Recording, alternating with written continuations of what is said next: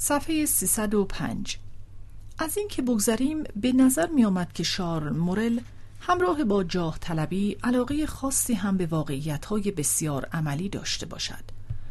در حیاط خانه برادرزاده ژوپین را در حال دوختن یک جلیقه دیده بود و گرچه به من گفت که فقط دلش می‌خواهد یک جلیقه فانتزی داشته باشد، حس کردم که دخترک دوزنده دلش را برده است. بیرو در بایستی از من خواست که با او پایین بروم و معرفیش کنم و گفت البته درباره خانواده خودتان که گفتن ندارد، اما مطمئنم که به موقعیت پدرم اشاره نمی کنید. فقط بگویید که من هنرمند بزرگیم و یکی از دوستان خودتان هستم. میدانید که آدم باید به کسبه وانمود کند که کاره است. در لفافه به من گفت که میفهمد که چون او را خوب نمیشناسم نمیتوانم دوست عزیز خطابش کنم، اما شاید بد نباشد که در حضور دخترک او را، البته نه استاد عزیز، بلکه اگر بگویم اشکالی نداشته باشد هنرمند بزرگ عزیز بخوانم. اما من در مغازه از لقب دادن به او به قول سن سیمون خودداری کردم و فقط به همین رضایت دادم که در پاسخ شماهای او به او شما بگویم.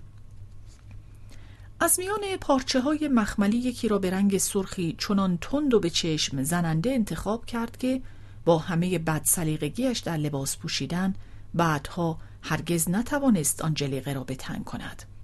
دختر دوزنده با دو شاگردش سرگرم کار شد، اما حس کردم که علاقه دو طرفه است و دختر هم از شارل مورل که به گمان او از محیط من اما بسیار برازنده تر و داراتر بود بسیار خوشش آمده است. از آنجا که در کمال شگفتی در میان عکس هایی که پدر شارل مورل برایم فرستاده بود چهره‌هایی از میس ساکریپانت، یعنی همان اودت اثر الستیر را دیدم، در حالی که او را تا در حیاط همراهی می کردم گفتم می ترسم که نتوانید در این مورد کمکی به من بکنید. خبر دارید که عمویم این خانم را خیلی خوب می شناخت یا نه؟ نمیدانم آشنایی با این خانم به کدام دوره زندگی عمو مربوط می شود، اما مسئله به خاطر آقای سوان برایم جالب است. اتفاقاً داشت یادم می رفت. پدرم سفارش کرده بود که توجه شما را به این خانم جلب کنم. حقیقت این است که این خانم هرجایی در آخرین روزی که عمویتان را دیدید با او نهار می خورد.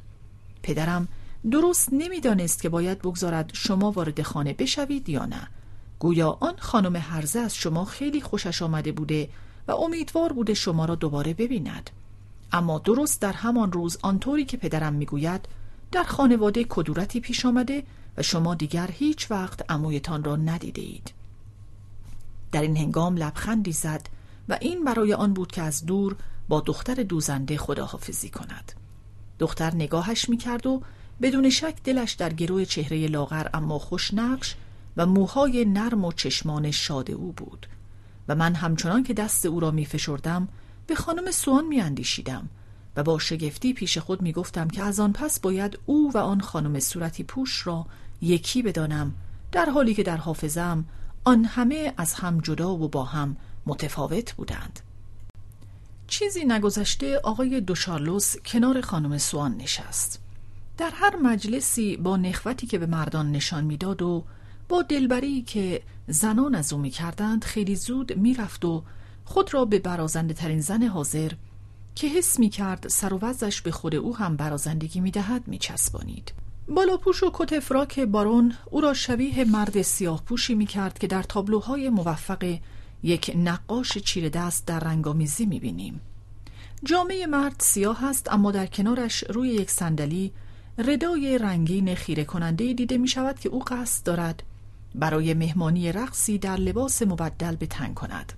آنگونه خلوتگزینی که معمولاً هم با زنی در حد پرنسس بود، آقای شارلوس را از امتیازهایی که دوست می داشت برخوردار می کرد و نتیجهش مثلا این می شد که در یک مهمانی همراه با نمایش خانم میزبان اجازه دهد که تنها آقای شارلوس در ردیف جلو ویژه خانمها بنشیند، در حالی که دیگر مردان در ته تالار از سر و کول هم بالا می رفتند.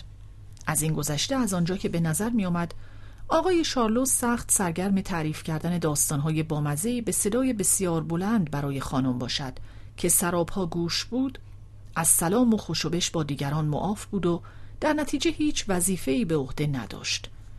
در پس پرچین اتراگینی که خانم زیبای برگزیده برای او می‌افراشت، در میانه تالار همانگونه آسوده و منزوی بود که در لوژی در درون یک تماشاخانه، و هنگامی که کسی به تعبیری زیبایی زن همراه بارون را در می‌نوردید و می‌آمد و به او سلام می‌گفت، عذر او از اینکه تنها جواب سلام کوتاهی بدهد و گفتگو با خانم را قطع نکند پذیرفتنی بود.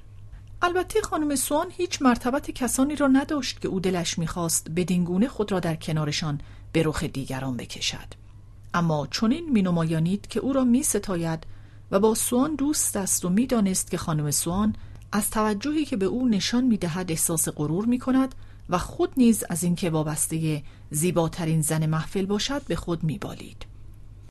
اما مادام دو ویلپارزیس از ته دل از اینکه آقای دو شارلوس به دیدنش برود خوشحال نبود. شارلوس با آنکه در مارکیز عیب‌های بزرگی می‌دید، دوستش داشت، اما گاهی بر اثر خشم یا رنجش‌های خیالی خود را به دست انگیزه‌های عصبیش رها می‌کرد و نامه‌های بسیار تندی برای او می‌نوشت و چیزهای جزئی را پیش می‌کشید که تا آن زمان به نظر نمی‌آمد آنها را دیده باشد. از میان نمونه‌های بسیار می‌توانم این یکی را نقل کنم که در اقامتم در بلبک از آن آگاه شدم. مادام دو ویلپارزیس که می‌ترسید برای ادامه ییلاقش به اندازه کافی پول همراه نیاورده باشد و به دلیل خست نمی‌خواست از پاریس پول بخواهد تا مبادا فرستادنش هزینه اضافی بردارد، 3000 فرانک از آقای شارلوس وام گرفته بود و او 1 ماه بعد به دلیل بی اهمیتی از مارکیز رنجید و با براتی تلگرافی پولش را از او بازخواست. مبلغی که به دستش رسید 2990 و چند فرانک بود. چند روزی بعد مارکیز را در پاریس دید و ضمن خوشوبش با او با نرمی بسیار به اشتباه بانک فرستنده وجه اشاره کرد. مارکیز در پاسخ گفت اشتباهی در کار نبود. حواله تلگرافی 6 فرانک و 75 سانتیم هزینه دارد. آقای دو شارلوس گفت آها، پس عمدی بوده. بسیار خوب. این را فقط از آن نظر گفتم که مبادا خودتان خبر نداشته باشید، چون در این صورت اگر بانک این کار را با کسی می کرد که به اندازه من با شما نزدیک نبود، مایه دردسرتان می شد. نه، اشتباهی در کار نبوده. آقای شارلوس با خنده‌ای گفت پس کاملا حق با شما بوده و دست خویشاوندش را مهربانانه بوسید. به راستی هم هیچ از او دلگیر نبود و فقط به آن حرکت کوچک لئیمانه‌اش می‌خندید. اما چندی بعد به خیال اینکه در یک مسئله خانوادگی مارکیز قصد لطمه زدن به او را داشته و می‌خواسته است علیه او توطئه کند، چون مادام دو ویلپارزیس ابلهانه در پس برخی بازرگانانی پناه می‌گرفت که از قضا بارون گمان می‌کرد او با آنان علیهش هم داستان باشد، نامه‌ای آکنده از خشم و توهین برایش فرستاد که در پایانش نوشته بود فقط به انتقام گرفتن از شما رضایت نمی‌دهم، بلکه آبرویتان را هم خواهم برد. از همین فردا قضیه حواله تلگرافی و 6 فرانک و 75 سانتیمی را که از بدهی 3000 فرانکیتان به من کسر کردید برای همه تعریف خواهم کرد. آبروی برایتان نخواهم گذاشت. اما به جای این همه فردای آن روز رفت و از مارکیز پوزش خواست، چه از فرستادن نامه‌ای با آن همه جمله‌های واقعاً زشت متاسف بود. وانگهی قضیه حواله را دیگر برای چه کسی میتوانست تعریف کند؟ از آنجا که در جستجوی آشتی صمیمانه و نه انتقام بود، درست در همان زمان باید قضیه را به دست فراموشی می سپرد. اما پیش از آن، در همان حالی که با مارکیز رابطه خوبی داشت، قضیه حواله را بدون هیچ گونه بدجنسی برای همه تعریف کرده بود، فقط برای اینکه بقیه را بخنداند، همچنین برای اینکه هیچ اهل راز نگهداری نبود و مارکیز نمیدانست که او آن را به همه گفته است. در نتیجه وقتی در آن نامه خواند که شارلوس می‌خواهد با جار زدن قضیه‌ای که خود پیشتر دربارش به او حق داده است آبرویش را ببرد، چون این اندیشید که در آن زمان شارلوس او را فریب داده بود و به دروغ وانمود می‌کرد که دوستش دارد. این همه دیگر فروکش کرده بود، اما هیچ کدام از آن دو نمی‌دانست که دیگری دربارش چه نظری دارد. البته این یک مورد کدورت متناوب کمی استثنایی است. کدورت‌های بلوک و دوستانش از نوع دیگری بود و از نوعی باز هم متفاوت است آنچه میانه آقای دو شارلوس را با کسانی یکسره متفاوت با مادام دوویل پاریزیس به هم میزد، آنچنان که بعدها خواهیم دید. با این همه باید به خاطر داشت که نظری که هر کدام از ما درباره دیگران داریم و نیز روابط دوستی و خانوادگی آدمها تنها ظاهری ثابت دارند و پیوسته چون دریا در حرکتند. از این است آن همه شایعه جدایی زن و شوهری که به نظر می آمد یک روح در دو بدن باشند و اندکی بعد نیز با هم به مهربانی سخن خواهند گفت. آن همه بدگویی های دوستی درباره دوست دیگری که از او جدا نشدنیش می پنداشتیم که تا پیش از آن که خود از شگفتی در آمده باشیم دوباره می بینیم که با هم آشتی کردند. آن همه به هم خوردن پیمانهای وحدت ملتها در زمانی بس کوتاه. سنلو به من گفت ببین بارون و خانم سوان چقدر با هم گرم گرفتند، اما مادر من در کمال بیگناهی موی دماغشان شده. آدمهای خوب چقدر بیخیالند. صفحه 309. آقای شارلوس رو نگاه می کردم. کاکل موی جوگندمی، چشم خندانش که عینک تک چشمی ابرویش را افراشته بود و گلهای سرخ روی یقه کتش سه گوشه متحرک مثلثی پرتکان و تکان دهنده را می ساخت. جرأت نکرده بودم به او سلام کنم چون هیچ آشنایی به من نشان نداده بود، اما با آنکه رویش به من نبود اطمینان داشتم که مرا دیده است، همچنان که در حال تعریف ماجرایی برای خانم سوان بود که مانتو فاخر و زیبای بنفشش تا روی زانوهای او هم پهن می شد. چشمان سرگردانش آنچنان که چشمان بیقرار فروشنده دورگردی که به صدای بلند از فرارسیدن آژانها خبر بدهد، بیگمان همه جای تالار را کاویده و یکایک حاضران را وارسی کرده بود. آقای شاتلرو رفت و به شارلوس سلام کرد، اما از چهره بارون هیچ بر نیامد که دوک جوان را تا پیش از لحظه‌ای که در برابر او ظاهر شد دیده باشد. چون این بود که در مجلس‌های شلوغی چون آن شب آقای شارلوس لبخندی را به گونه‌ای کمابیش پیوسته، بی آنکه جهتی یا مخاطب خاصی داشته باشد، بر چهره نگه می داشت که چون از قبل و پیش از سلام گفتن تازه آمدگان در صورتش حاضر بود، زمانی که اینان با آن لبخند رویارو می شدند هیچ به معنی آن نبود که با آنان خوشرویی و خوشوبش می کند. با این همه ناگزیر باید می رفتم و به خانم سوان سلام می گفتم، اما از آنجا که او نمی دانست که خانم مرسانت و آقای شارلوس را می شناسم یا نه، با من سردی نشان داد، بیگمان از ترس اینکه مبادا از او بخواهم مرا با ایشان آشنا کند. سپس به سوی آقای شارلوس رفتم و در جا پشیمان شدم، چون با آنکه مرا به خوبی دیده بود هیچ واکنشی نشان نداد. در لحظه‌ای که در برابرش سرخم می کردم، در فاصله دور از بدنش که با همه طول بازوی دراز کردهش مرا از نزدیک شدن به آن باز می داشت، انگشتش را دیدم که به تعبیری بیوه انگشتری اسقفانه‌ای بود که به نظر می آمد جای خالی اما قداست یافته‌اش را به سویم می گیرد تا مؤمنانه ببوسم.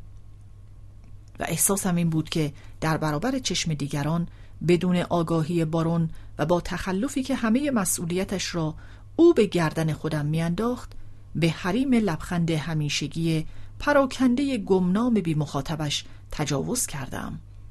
این سردی چندان رغبتی به خانم سوان نداد که رفتار سرد خودش را کنار بگذارد. مادام دومرسانت به پسرش که آمده بود تا به شارلوس سلام کند گفت چقدر خسته و کلافه‌ای. به راستی هم گهگاه چنان می نمود که نگاه‌های روبر تا ژرفایی در درونش پایین می رود و در جا چون غواصی که به کف دریا رسیده باشد بر می گردد.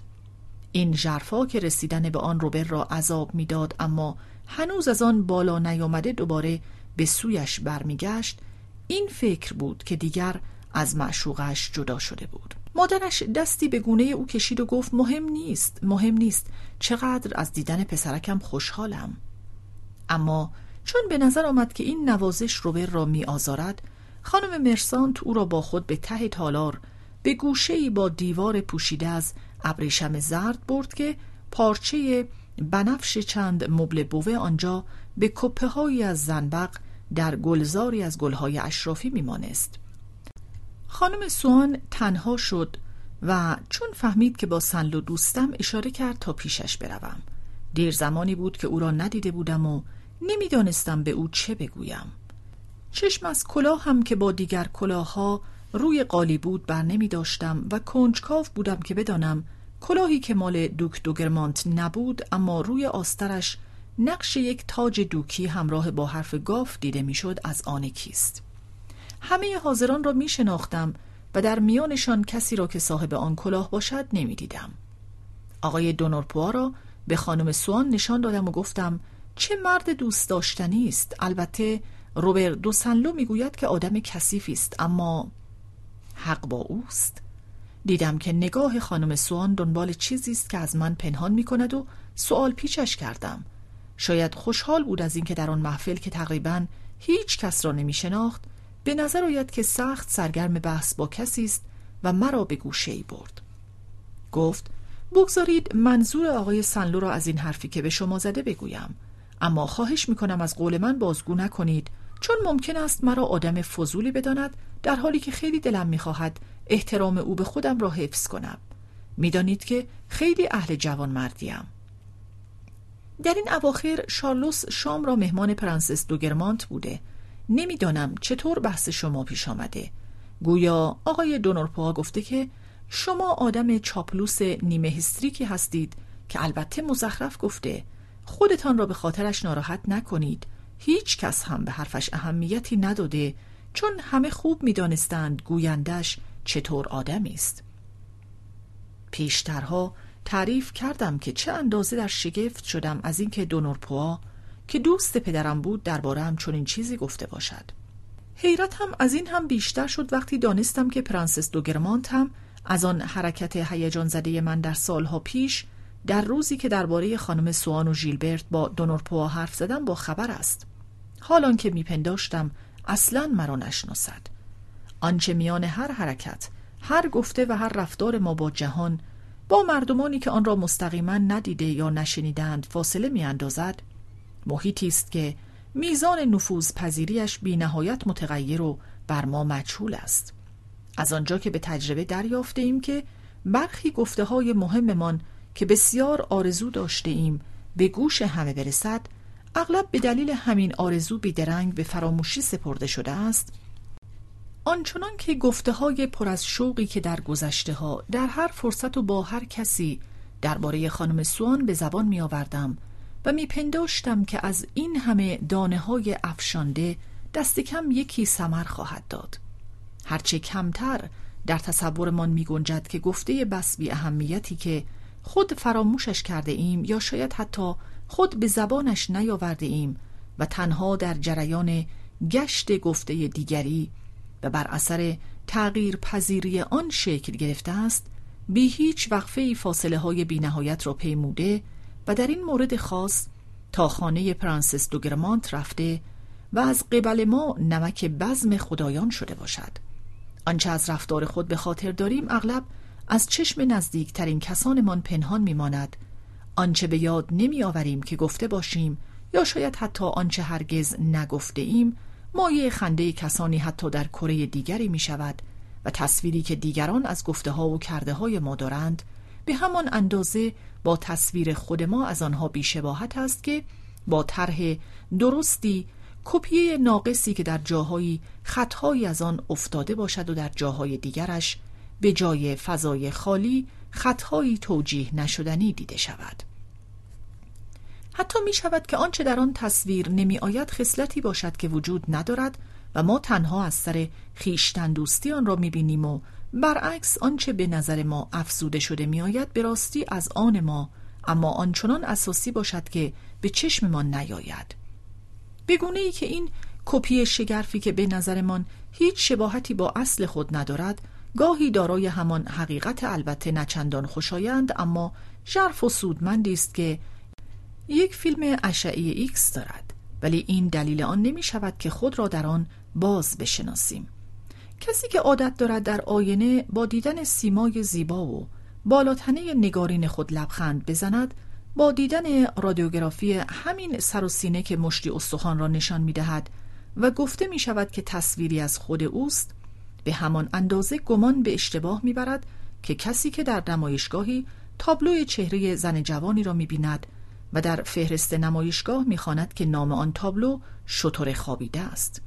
بعدها این تفاوت تصویر فرد از دید خودش و از دید دیگران را درباره کسانی جز خودم دیدم که با دل خوش در میان مجموعه‌ای از عکس‌هایی می‌زیستند که خود از خویشتن گرفته بودند، اما پیرامونشان پر از عکس‌های دیگری زشت و چندشاور بود که معمولاً به چشممان نمی آمد و حیرت می کردند اگر کسی آنها را نشان میداد و می گفت عکس‌های شماست.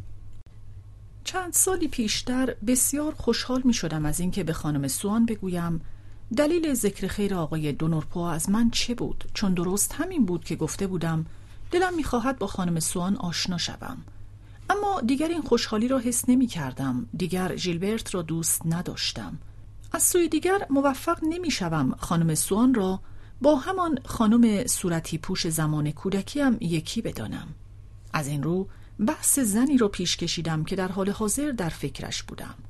از او پرسیدم کمی پیشتر دوشس دوگرمانت را دیدید؟ اما چون دوشس به خانم سوان سلام نمی کرد، او هم خواست نشان دهد که دوشس را آدم بی اهمیتی می داند که حضورش به چشم نمی آید. از این رو به لحنی ناخوشایند و با تعبیری وام گرفته از انگلیسی گفت نمیدانم، متوجه نشدم. پانویز، تعبیری که خانم سوان به کار می برد R-E-A-L-I-S-E از فعل انگلیسی تو رئالیس است که در زمان پروست ترجمه تحت لفظی یا گرته برداری از انگلیسی بوده، اما امروزه دیگر در زبان فرانسه جا افتاده است. ادامه متن. اما من دلم می‌خواست که نه تنها درباره مادام دوگرمانت بلکه درباره همه کسانی که به او نزدیک بودند چیزهایی بدانم و همانند بلوک با بی‌ظرافتی کسانی که در بحث نه در بند خوش آمدن به چشم دیگران بلکه خودخواهانه در پی روشن کردن نکاتی اند که دلشان می‌خواهد، در کوشش برای تجسم دقیق زندگی مادام دوگرمانت از مادام دوویل پاریزیس درباره خانم لوروا پرسیدم و او با اکراهی ساختگی گفت آها، بله، منظورتان دختر آن تاجرهای عمده چوب است. شنیدم که تازگی‌ها در محافل پیدایش می شود، اما من با این سنم دیگر اهل آشنایی با آدم‌های تازه نیستم. با آدم‌هایی چنان جالب و دوست داشتنی سر و کار داشتم که واقعاً فکر نمی‌کنم از خانم لوروا چیز تازه‌ای دستگیرم بشود. مادام دومرسانت که نقش ندیمه مارکیز را به عهده گرفته بود مرا به پرنس معرفی کرد و هنوز او به پایان نبرده آقای دونورپو هم به زبانی بسیار لطف‌آمیز به معرفیم پرداخت. شاید به نظرش آسان می آمد که در حق من تعارفی بکند که برایش هیچ هزینه‌ای نداشت، چون پیش از او کس دیگری ما را با هم آشنا کرده بود.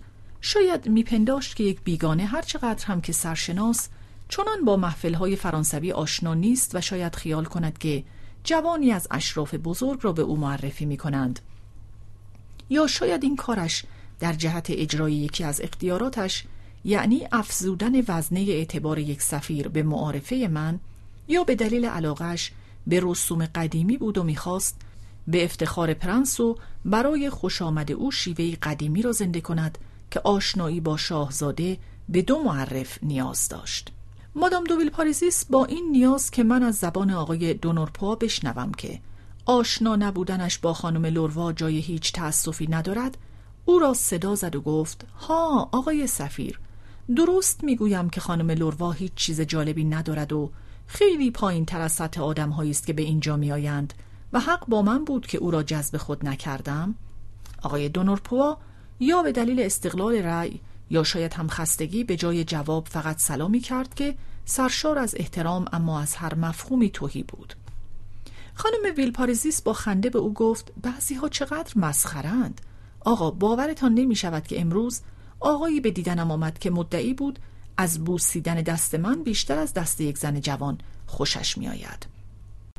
در جا فهمیدم که منظورش لوگراندن است. آقای دونورپو لبخندی و چشمکی نازک زد، انگار که بحث شهوتی چنان طبیعی در میان بود که نمیشد کسی را به خاطرش سرزنش کرد، یا کمابیش بحث آغاز کتابی به سبک وازنون یا کربیون پسر که او با مدارایی هرزوار آماده بود نوشتنش را توجیه یا حتی تشویق کند.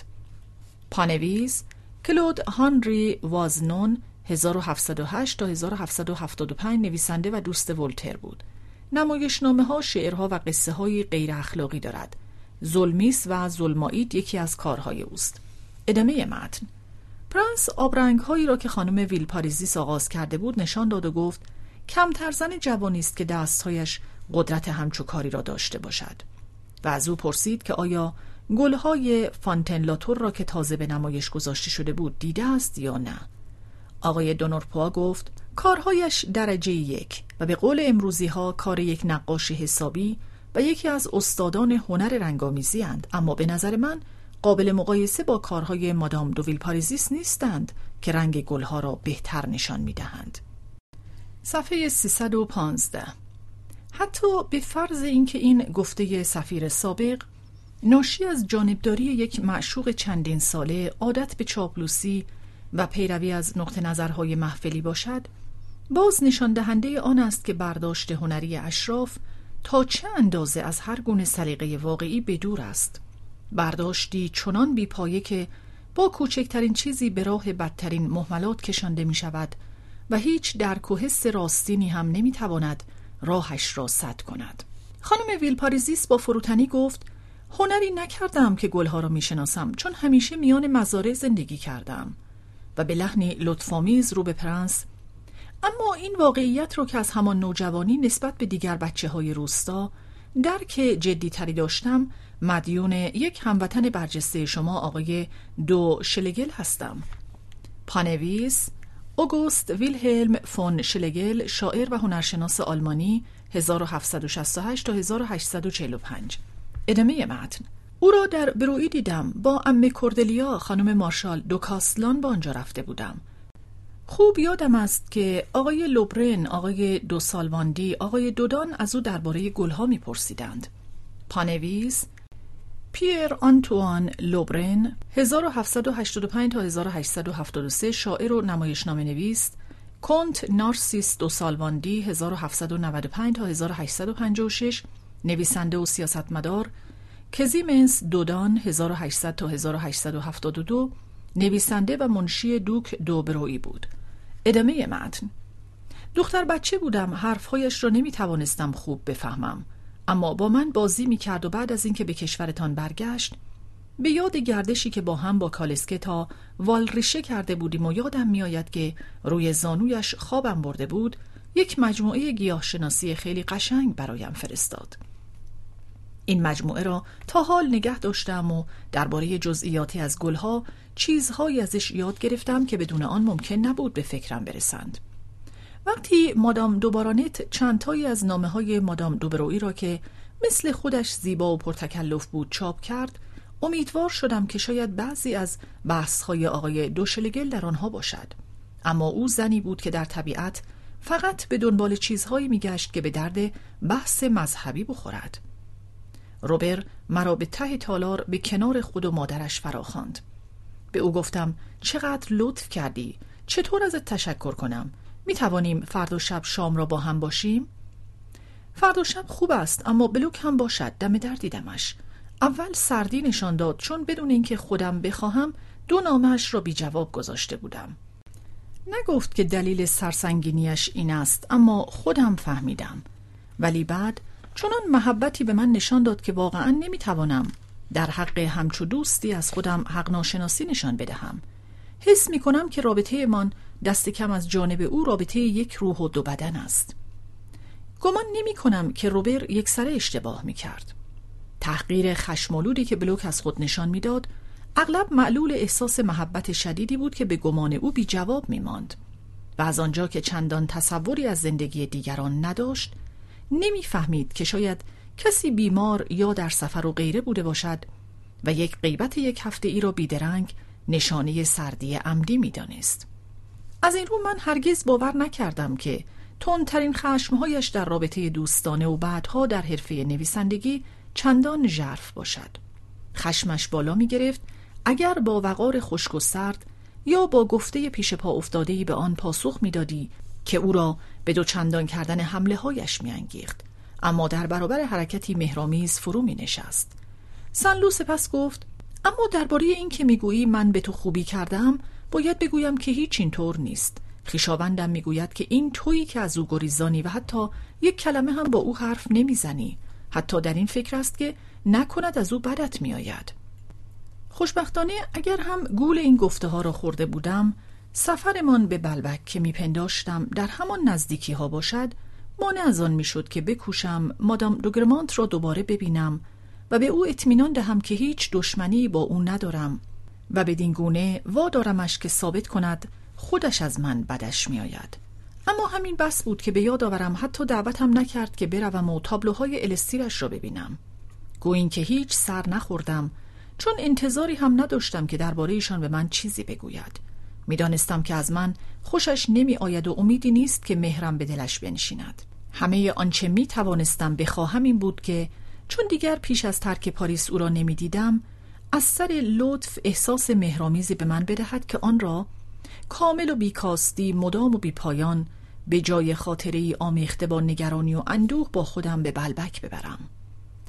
مادام دومرسانت دم به دم از گفتگو با روبر دست می‌کشید تا به من بگوید که پسرش اغلب از من با او حرف می‌زند و بسیار دوستم دارد.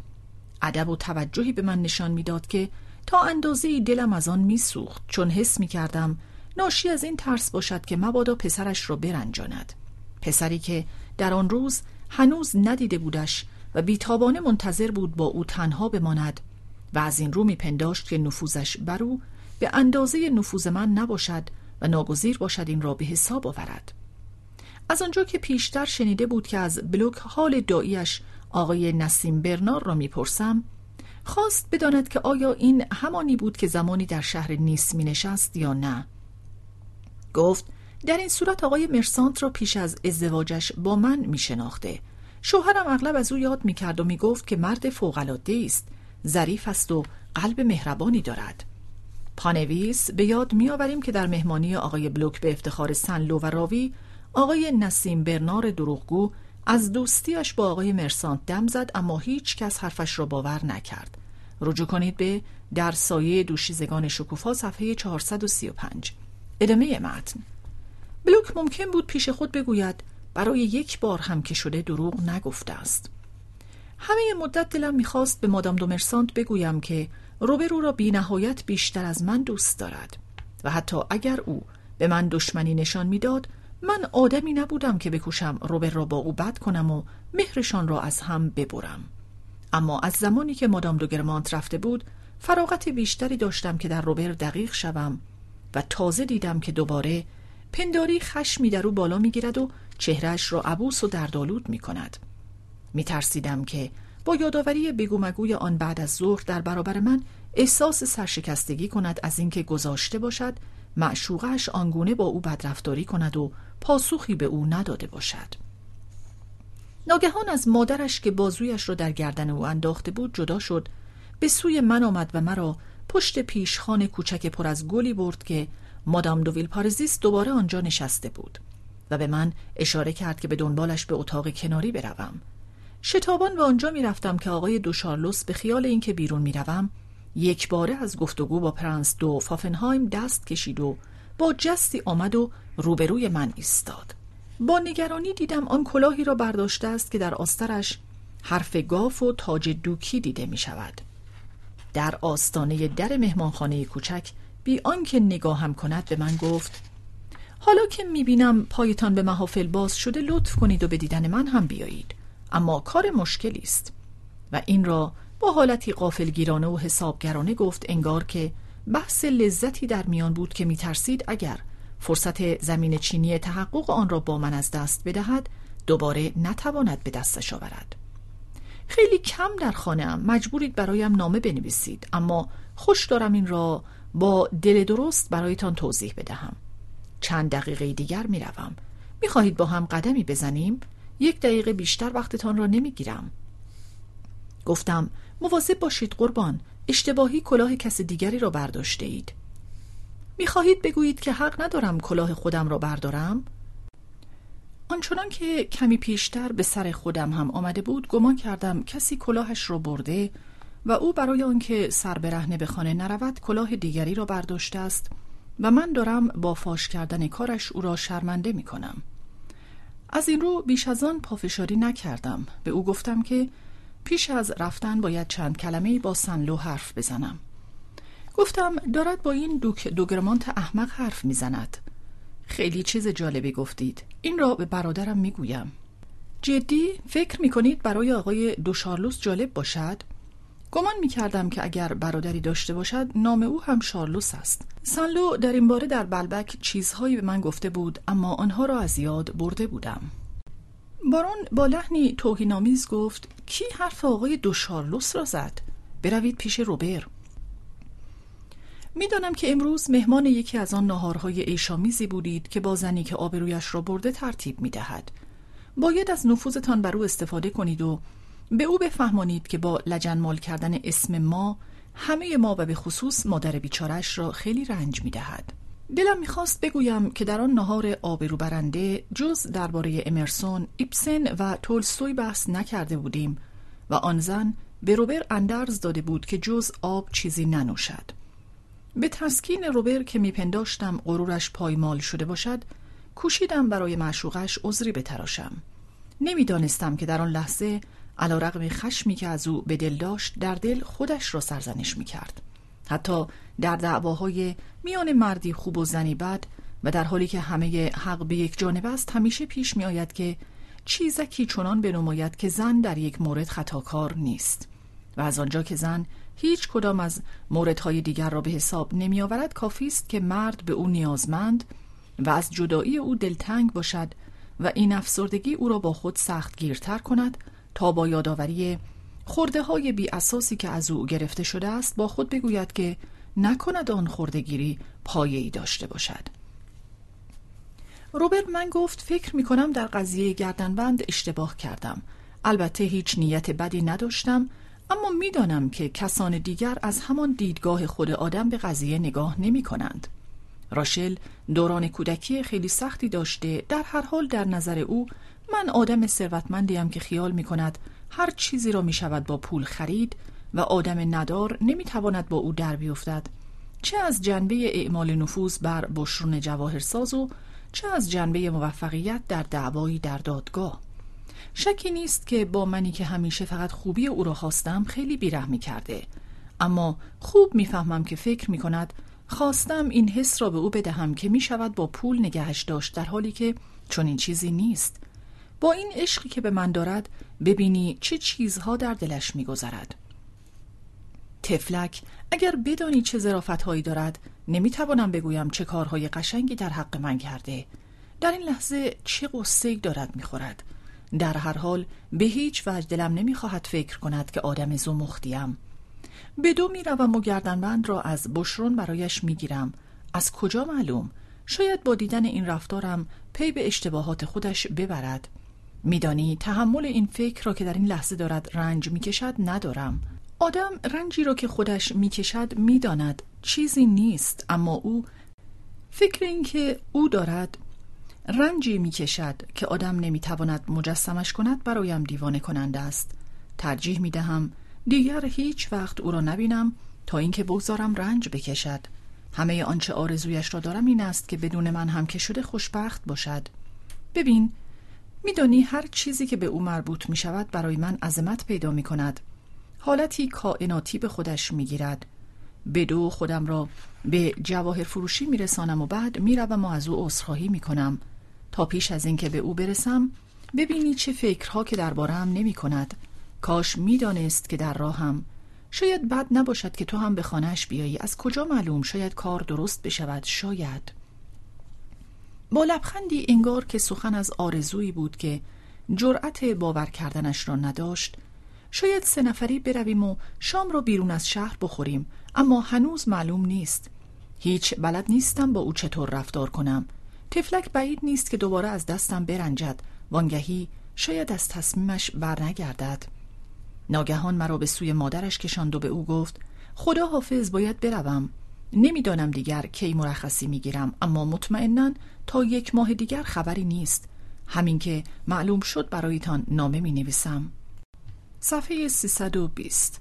البته روبر به هیچ رو از آنگونه فرزندانی نبود که وقتی در محفلی با مادرشان حضور دارند میپندارند که در موازنه با خنده و سلامی که به دیگران میکنند باید به او درشتی نشان دهند.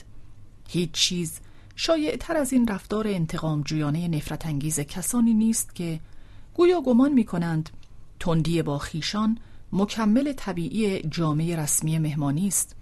هر آنچه مادر بینوا بگوید، پسر که انگار برخلاف میل خود به آنجا آورده شده است و می‌خواهد به خاطر حضورش در آنجا انتقام سختی بگیرد، گفته خجولانه مادر را در جا با انکاری سخره‌آمیز بیچون و چرا و بیرحمانه پاسخ می‌گوید. مادر بیدرنگ خود را با پسر هم عقیده می‌کند که با این همه همچنان به او درشتی نشان می‌دهد، با موجود برتری که در غیابش پیش هر کسی به او می‌نازد و نرمی و مهربانیش را می‌ستاید، در حالی که پسر بدترین رفتارها را با او می‌کند. سنلو هیچ اینچنین نبود، اما دلشوره دوری از راشل او را وامی داشت که به دلایل دیگری با مادرش همانگونه درشتی کند که چنان فرزندانی با مادر خود می‌کنند. و در برابر گفته‌هایش دوباره همان حالت پرپر زدنی را در خانم مرسانت دیدم که هنگام سر رسیدن پسر هم بی اختیار او را از جا بلند کرد، اما این بار با چهره‌ای پر از نگرانی و چشمان اندوهباری که به او دوخته شده بود. نفهمیدم داری میروی روبر؟ جدی میگویی پسرکم؟ تنها روزی که میتوانستم با تو باشم؟ و کمابیش آهسته به طبیعی ترین لحن به صدایی که میکوشند هر گونه اندوهی را از آن بزداید تا مبادا پسر را دستخوش ترحمی کند که شاید رنجش میداد یا بیهوده بود و تنها مایه آزارش میشد، به حالت استدلالی ساده و منطقی گفت: میدانی که هیچ کار خوبی نمی کنی. اما این سادگی را با چنان کمرویی همراه کرد تا نشان دهد که مزاحم آزادی او نمی شود و با چنان محبتی که پسر از او خورده نگیرد که مانع خوشی اوست، که سنلو ناخواسته این احتمال را در خیشتن دید که نکند دلش برحم آید، یعنی مانعی که نگذارد شب را با معشوقش بگذراند. از این رو خشمگین شد، گفت: متاسفم، خوب یا بد این است که هست. و از مادر همان خورده هایی را گرفت که بیگمان حس می کرد شاید خود سزاوارشان باشد. چون این است که همیشه حرف آخر با خودخواه است. از آنجا که در آغاز این شرط را می نهد که از تصمیمش بر نمی گردد، هرچه بیشتر آن حس در او برانگیخته شود که به برگشتن از تصمیم فرایش می خواند، هرچه بیشتر نه پافشاری خودش بلکه کسی را محکوم می کند که او را به پافشاری وامی دارد، به گونه‌ای که سرسختیش می تواند به غایت بیرحمی بیانجامد که تنها نتیجهش این است که در نظر او به همین اندازه بر گناه آن کس بیفزاید. که چه آدم فضولی است که رنج می کشد که حق به جانب اوست، که این چنین ناجوان مردانه این رنج را به خودخواه می دهد که کاری خلاف ترحم بکند. مادام دو مرسانت هم خود از پافشاری دست برداشت، چون حس کرد که دیگر نمی تواند او را از رفتن باز دارد. روبر به من گفت: خب من رفتم.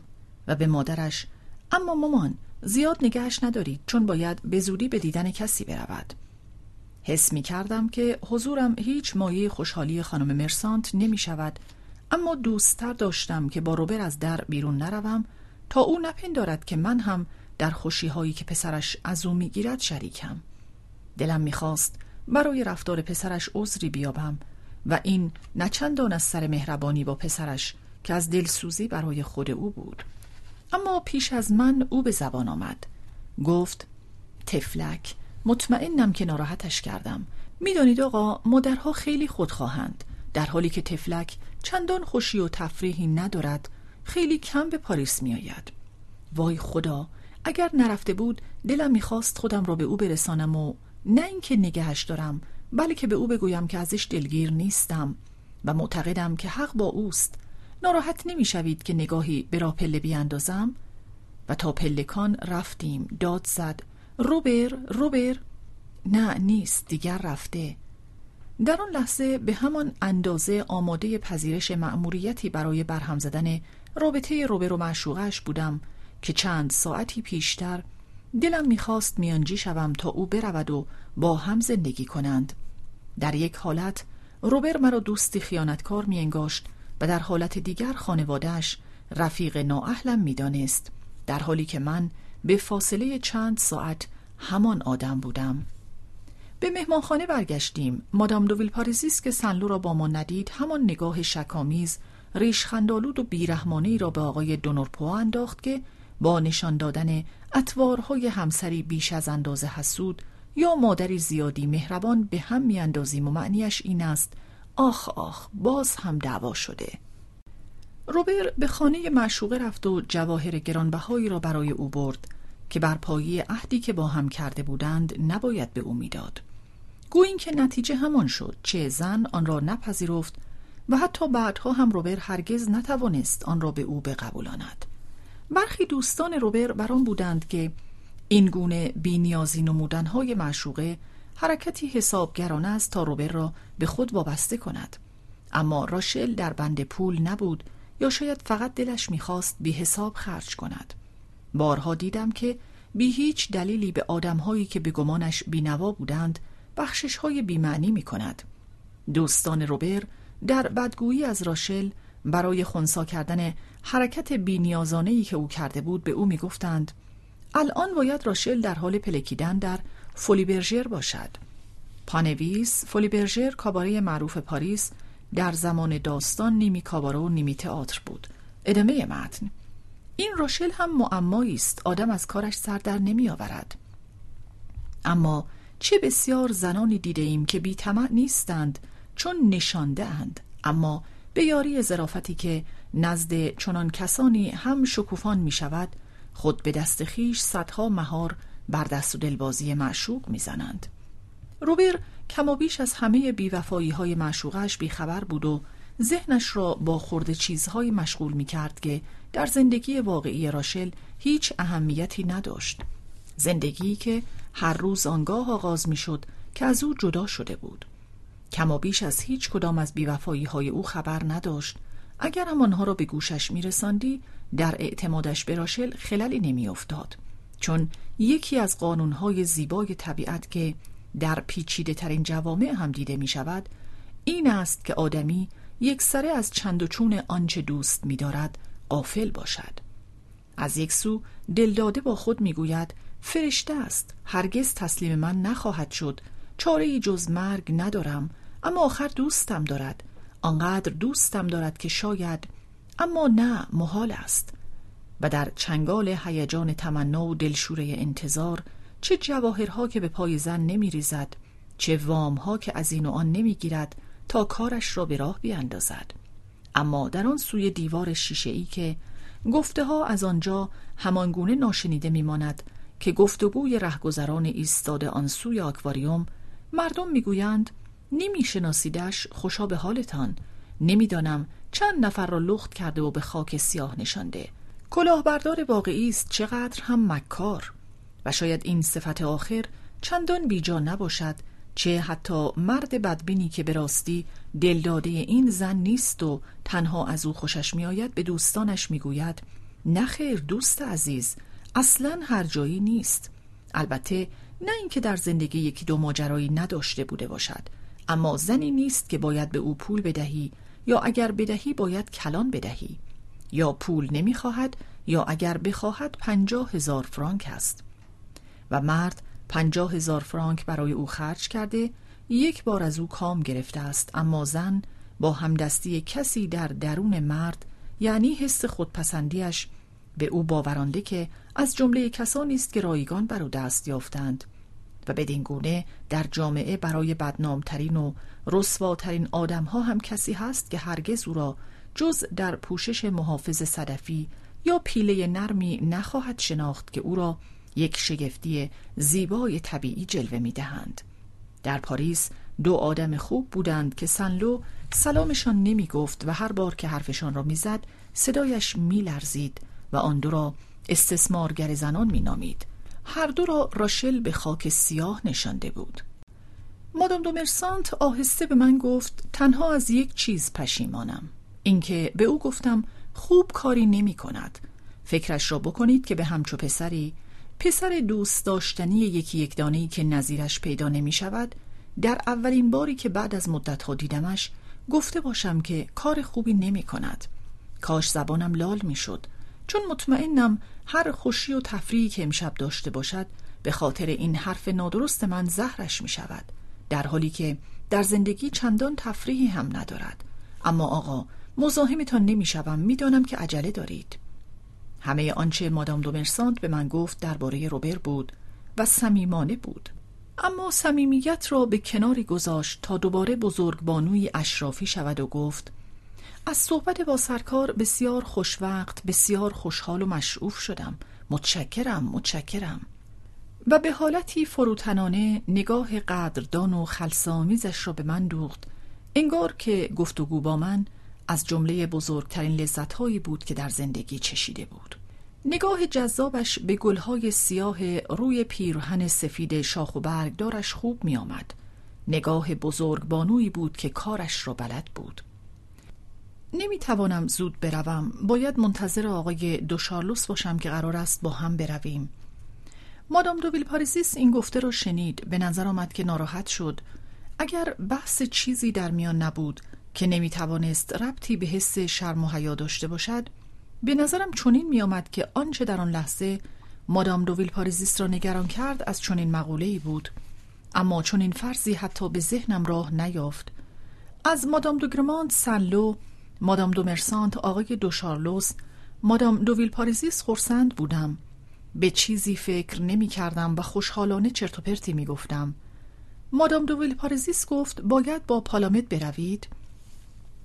با این فکر که دوستیم با خویشاوندی که مارکیز علاقه بسیار به او داشت اثر بسیار خوبی بر او خواهد گذاشت، با شادمانی پاسخ دادم: از من خواستند که با ایشان بروم و خیلی خوشحالم. وانگهی با هم خیلی آشناتر از آنیم که سرکار تصور می‌فرمایید و عزمم جزم است که از این هم آشناتر بشویم. ناراحتی مادام دو ویلپاریزیس به نگرانی بدل شد و به حالتی دغدغه آلود به من گفت: منتظرش نمانید، دارد با آقای فافنهایم حرف میزند. دیگر یادش نیست به شما چه گفته. زود باشید، تا پشتش به شماست از فرصت استفاده کنید و بروید. صفحه 325. خودم چندان شتابی در رفتن به نزد روبر و معشوقش نداشتم، اما مادام دو ویلپاریزیس چنان خواستار آن بود که بگذارم و بروم که اندیشیدم شاید با او کار مهمی داشته باشد و خداحافظی کردم. در کنارش دوک دو گرمانت شکوهمند و المپیوار سنگین نشسته بود. چنان بود که گفتی حس آگاهی بر ثروت بیکرانش، حسی که با ذره ذره تنش آمیخته بود، به گونه‌ای که همه آن ثروت در کوره ذوب و به شکل یک شمش انسانی تنها در آمده باشد، به او با آن همه ارزش چگالی خارق‌العاده می‌داد. چون با او خداحافظی کردم، مؤدبانه از جا برخاست و من توده لخت یک پارچه 30 میلیون فرانک را حس کردم که تربیت قدیمی فرانسوی حرکتش می‌داد، بلندش می‌کرد و پیش روی من می‌ایستانید.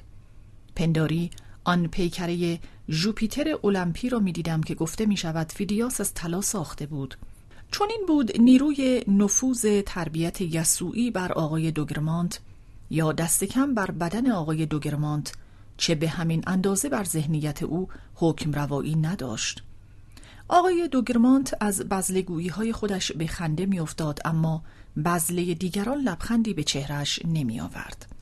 در پلکان از پشت سر صدایی شنیدم که به من می‌گفت: این طوری منتظر من می‌مانید آقا؟ آقای دو شارلوس بود. چون به حیاط رسیدیم با لحن خشکی به من گفت: برایتان فرقی نمی کند که چند قدمی پیاده بروید؟ همین طور می رویم تا من کالسکه مناسبی گیر بیاورم. با من فرمایشی داشتید قربان؟ آها، بله، چیزهایی بود که می خواستم به شما بگویم، اما درست نمی دانم که بگویم یا نه. البته گمان می کنم که برای شما نقطه شروع امتیازهایی باشد که ارزشی برایشان نمی شود تعیین کرد، اما این را هم می بینم که در زندگی خود من در این سنی که آدم رفته رفته به آرامش علاقمند می شود، موجب اتلاف وقت بسیار و انواع دردسرها خواهد شد. در نتیجه در این فکرم که آیا شما ارزش آن را دارید که من به خاطرتان خودم را به این همه دردسر بیاندازم یا نه، و آنقدر از افتخار آشنایی با شما برخوردار نیستم که بتوانم در این باره تصمیم بگیرم. در بلبک به نظرم آدم پیش پا افتاده آمدید، حتی با صرف نظر از حماقتی که خواه ناخواه جز به وجود آدمی است که به آبتنی رفته و چیزی به اسم دمپایی به پا دارد.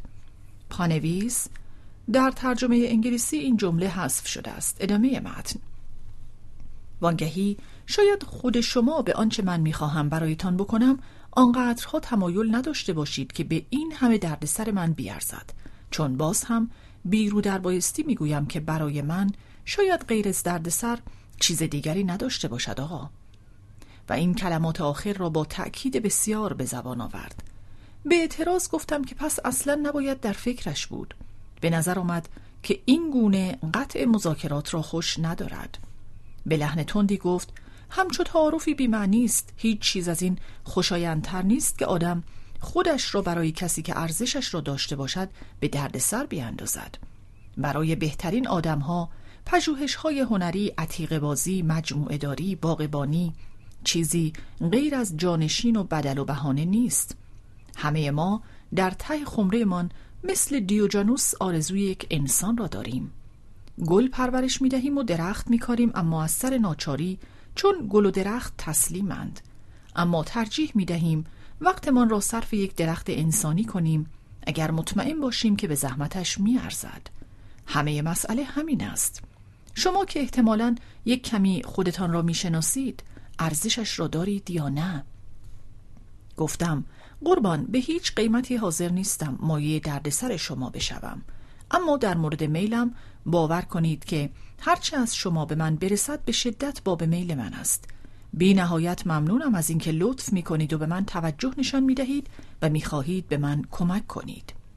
با شگفتی بسیار دیدم که با نوعی هیجان زدگی از گفته‌هایم سپاسگزاری کرد.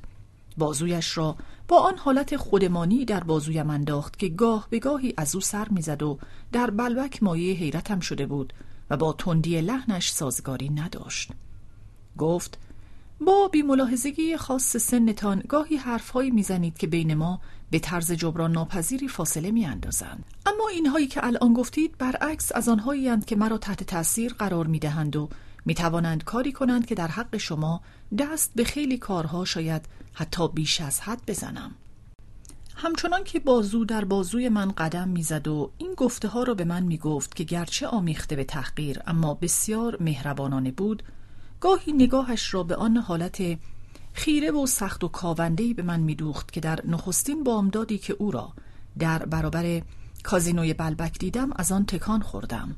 و نیز سالها پیشتر در پارک تانسونوویل نزدیک بوته‌های کویچ در کنار خانم سوان که در آن زمان او را معشوقه‌اش میپنداشتم و گاهی دیگر نگاهش را پیرامونش میگردانید و کالسکه‌هایی را که در آن ساعت فراغت شمارشان بسیار بود با چنان تأکیدی نگاه میکرد که راننده بی خیال آنکه او کالسکه میخواهد نگه میداشت. اما آقای دوشارلوس همشان را بیدرنگ جواب میکرد. به من گفت هیچ کدامشان به دردم نمیخورند. همش مربوط هست به رنگ چراغ‌هایشان و به اینکه به کدام محله برمیگردند. آقا، چیزی که برای من مهم است این است که درباره جنبه کاملا خیرخواهانه و بدون چشم داشته پیشنهادی که میخواهم بکنم شک نکنید. در شگفت شدم از شباهت‌هایی که لحن صدایش در آن هنگام بس بیشتر از زمان بلبک با لحن سوان داشت. به گمانم آنقدر باهوش هستید که پیشنهادم را ناشی از کمبود روابط، ترس از تنهایی و ملال ندانید. احتیاجی نیست که درباره خانواده‌ام به شما چیزی بگویم، چون فکر می‌کنم جوانی به سن شما و از طبقه خرد بورژوا، این واژه را با تأکید رضایت‌آمیزی گفت، باید تاریخ فرانسه را بداند. این آدم‌های قشر منند که هیچ چیز نمی‌خوانند و به اندازه نوکرها ناآگاهند. در گذشته‌ها خدمه شاه را از میان اشراف بزرگ انتخاب می‌کردند. امروزه اشراف بزرگ از خدمتکارها بهتر نیستند. اما جوانهای بورژوایی مثل شما کتابخوانند. شک ندارم که جمله‌های زیبای میشله را درباره خاندان من خوانده اید. به خوبی می‌بینم که اعضای قدرتمند خاندان گرمانت چه عظمتی دارند و در مقایسه با آنان شاه کوچک بینوای فرانسه در قصر پاریسش چه کار است؟ پانویس: شکی نیست که این جمله ساختگی است، نه تنها به این دلیل که سر و کار ما با خاندانی است که عمدتاً ساخته ذهن پروست و ترکیبی خیالی از چندین خاندان اشرافی اروپایی است، بلکه همچنین به این دلیل که ژول میشله تاریخ‌نگار بزرگ و صاحب تاریخ انقلاب فرانسه با گرایش خاصی که به توده‌های مردم و قشرهای ستمدیده دارد، نمی‌تواند چنین جمله‌ای را درباره گرمانت‌ها و شاه فرانسه گفته باشد. ادامه متن: درباره شخص خودم آقا، موضوعی است که چندان خوش ندارم درباره‌اش حرف بزنم، اما شاید این را بدانید، چون در یک مقاله پرسر و صدای تایمز هم به آن اشاره شده که امپراتور اتریش که همیشه مرا به لطف خودش مفتخر کرده و دوست دارد روابط خویشاوندی‌اش را با من حفظ کند، زمانی در مصاحبه‌ای گفته که اگر جناب کنت دو شامبور مشاوری داشت که به اندازه من از زیر و بم‌های سیاست اروپا با خبر بود، امروزه شاه فرانسه شده بود. پانویس هانری دو بوربون کنت دو شامبور نوه شارل دهم مدتها با عنوان خودداده هانری پنجم مدعی پادشاهی فرانسه بود، اما به جایی نرسید. ادامه متن: آقا اغلب فکر کردم که من نه به دلیل استعداد ناچیزم، بلکه به خاطر شرایطی که شاید روزی از آنها با خبر بشوید، صاحب گنجینه ای از تجربه و نوعی پرونده محرمانه و گرانبها هستم که لازم ندانستم خودم ازش استفاده کنم. اما برای یک جوان اندوخته است که قیمتی برایش نمی شود تعیین کرد و من می توانم در عرض چند ماه آنچه را که خودم 30 سال را صرف دستیابی به آن کردم و شاید تنها کسی هم باشم که دارم به همچو جوانی بسپرم.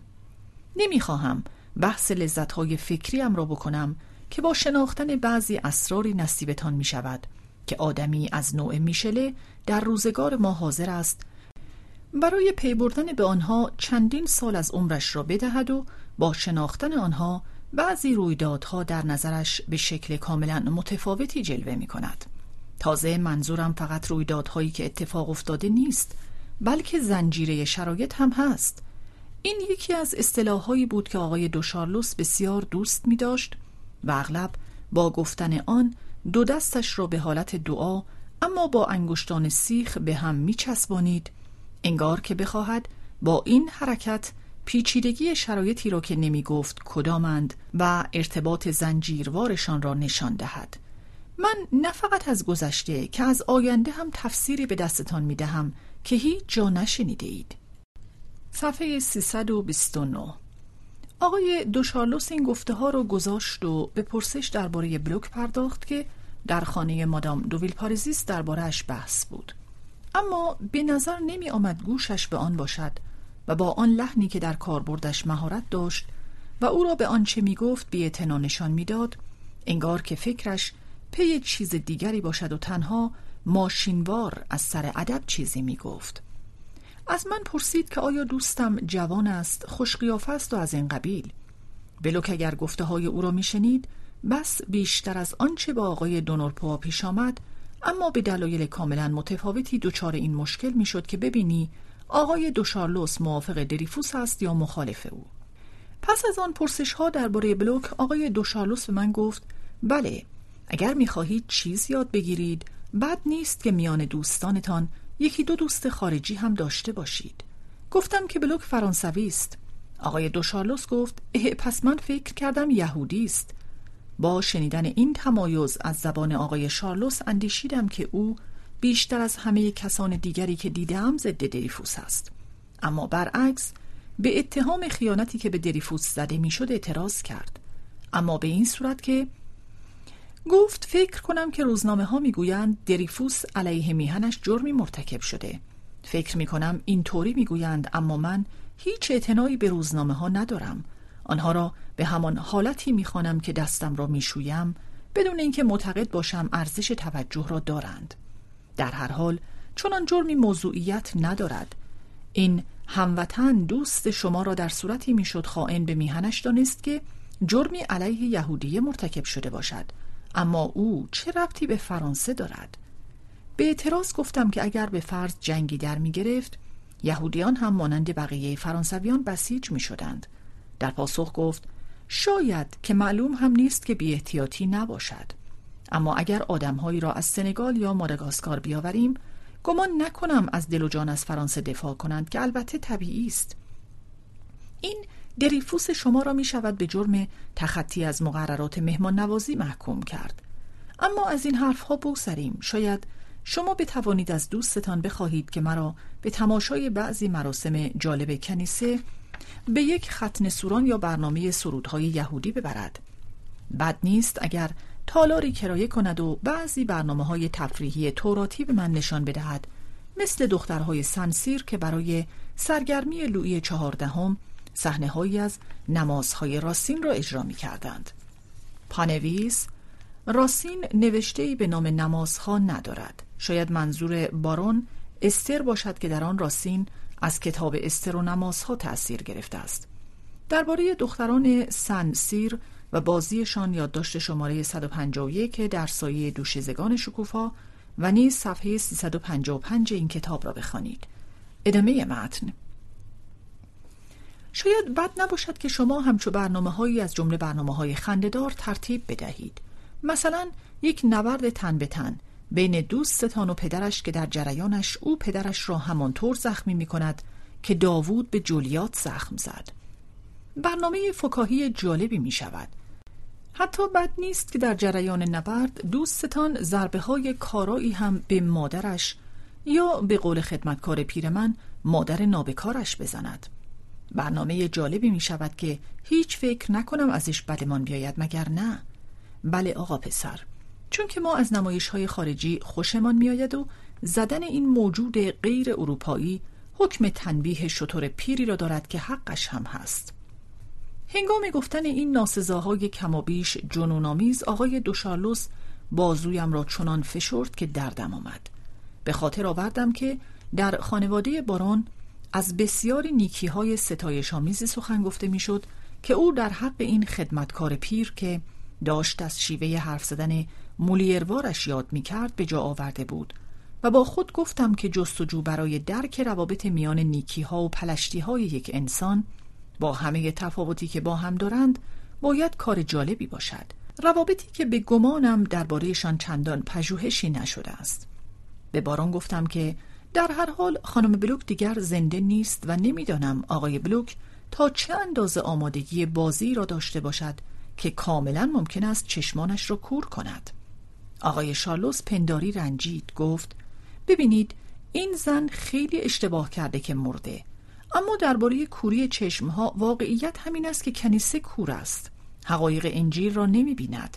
در هر حال فکرش را بکنید، در این روزها که یهودی‌های بی‌نوا در مقابل خشم احمقانه مسیحی‌ها لرزه بر اندامشان افتاده، چقدر مایه افتخارشان می شود که کسی مثل من به آنها لطف کند و خودش را با بازی‌های آنها سرگرم کند. در این لحظه چشمم به آقای بلوک افتاد که از آنجا می‌گذشت و بدون شک می‌رفت تا خود را به پسرش برساند. ما را نمی‌دید، اما من به آقای شارلوس پیشنهاد کردم به او معرفیش کنم. تصور نمی‌کردم گفتم چنان طوفان خشمی در بارون برپا کند. به من معرفیش کنید؟ مثل اینکه شما هیچ درکی از مفهوم ارزش‌ها ندارید. با من نمی‌شود به این سادگی‌ها آشنا شد. در این مورد خاص قضیه از دو جنبه عیب دارد، یکی جوانی معرفی کننده و دیگری پستی معرفی شونده.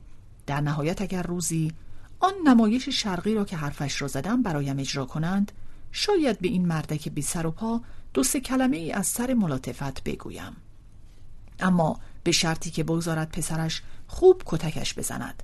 حتی ممکن است تا حد ابراز خرسندی هم پیش بروم. اما آقای بلوک هیچ توجهی به ما نداشت. سلام‌های قرایی به خانم سازرا می‌کرد و او هم به گرمی پاسخش می‌داد. در شگفت شدم، چون خانم سازرا در گذشته چنان ضد یهودی بود که پیشترها در کمبره از این که پدر و مادر من دوستم بلوک را به خانه خود پذیرفته باشند سخت خورده گرفت. اما چند روزی پیشتر دریفوسگرایی چون باد تندی آقای بلوک را به سوی او پرواز داده بود. پدر دوستم خانم سازرا را جذاب یافته و به ویژه از یهودی ستیزی او احساس خرسندی کرده بود، چون آن را شاهدی بر صداقت ایمان و درستی عقاید دریفوسی خیش می‌دید که همچنین به دیداری که خانم پذیرفته بود با هم بکنند اهمیت می‌داد. آقای بلوک حتی نرنجید از این که او بدون ملاحظه‌ای در برابرش گفت آقای درومون سعی می‌کند طرفداران تجدید محاکمه را با پروتستان ها و یهودی ها در یک کیسه کند. عجب خرطوخری. پانویس ادوار درومون، روزنامه‌نگار، مؤسس نشریه ناسیونالیست و ضد یهودی لا لیبر پارول بود. ادامه متن. و در بازگشت به خانه با سرفرازی به آقای نسیم برنار گفت: میدانی برنار، او هم ضد یهود است. اما آقای نسیم برنار چیزی نگفت و فقط نگاهی فرشته‌وار به آسمان انداخت. قصه نامرادی یهودیان را می‌خورد، دوستی‌هایش با مسیحیان را به یاد می‌آورد. با گذشت سالها به دلایلی که بعدها خواهیم دید، هرچه بیشتر اهل ادا و تکلف می‌شد و رفته رفته حالت شبحی پیش از رافائلی را می‌یافت که پشم و پیله بیجا بر او رویده باشد، آنچنان که موهایی دویده در دل سنگ شیرگون. بارون که همچنان بازوی مرا گرفته بود گفت: این قضیه دریفوس فقط یک عیب دارد و آن همین است که جامعه را خراب می کند. البته منظورم جامعه اشراف نیست، چون این جامعه مدت هاست که دیگر سزاوار چون این اسم ستایش‌آمیزی نیست. جامعه را با هجوم خانم‌ها و آقایان شتریان، شترزاده و شترنیا و خلاصه آدم‌های ناشناسی خراب می کند که دیگر همه جا هستند و حتی در خانه دختر عموها و دختر خاله های من هم پیدایشان می شود، چون آنها هم عضو انجمن میهن فرانسوی و چه می دانم از این انجمنهای ضد یهودی اند. انگار که عقیده سیاسی آدم را از موقعیت اجتماعی برخوردار کند. این کوتاه فکری آقای دو شارلوس خویشاوندی او با دوشس دوگرمانت را بیشتر می نمایانید. این شباهت را به او خاطر نشان کردم، چون چنین می نمود که می پندارد دوشس را نمی شناسم.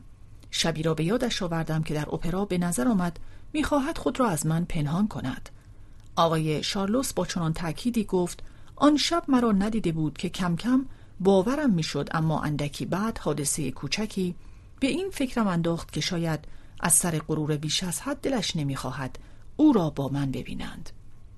به من گفت: برگردیم به موضوع شما و طرح‌هایی که درباره تان دارم. آقا، میان بعضی آدم‌ها یک جریان فراماسونی وجود دارد که من نمی‌توانم درباره‌اش به شما چیزی بگویم، اما جریانی است که در حال حاضر 4 پادشاه اروپا عضوشند. اطرافیان یکی از اینها که همان امپراتور آلمان باشد می‌خواهند او را از دست این شیطان نجات بدهند. مسئله خطرناکی است که ممکن است کار ما را به جنگ بکشاند. بله قربان، شک نکنید. قصه آن مردی را شنیدید که خیال می‌کرد یک شاهزاده خانم چینی را در شیشه کرده است؟ دیوانه بود. خوبش کردند. اما تا از دیوانگی نجات پیدا کرد آدم ابلهی شد.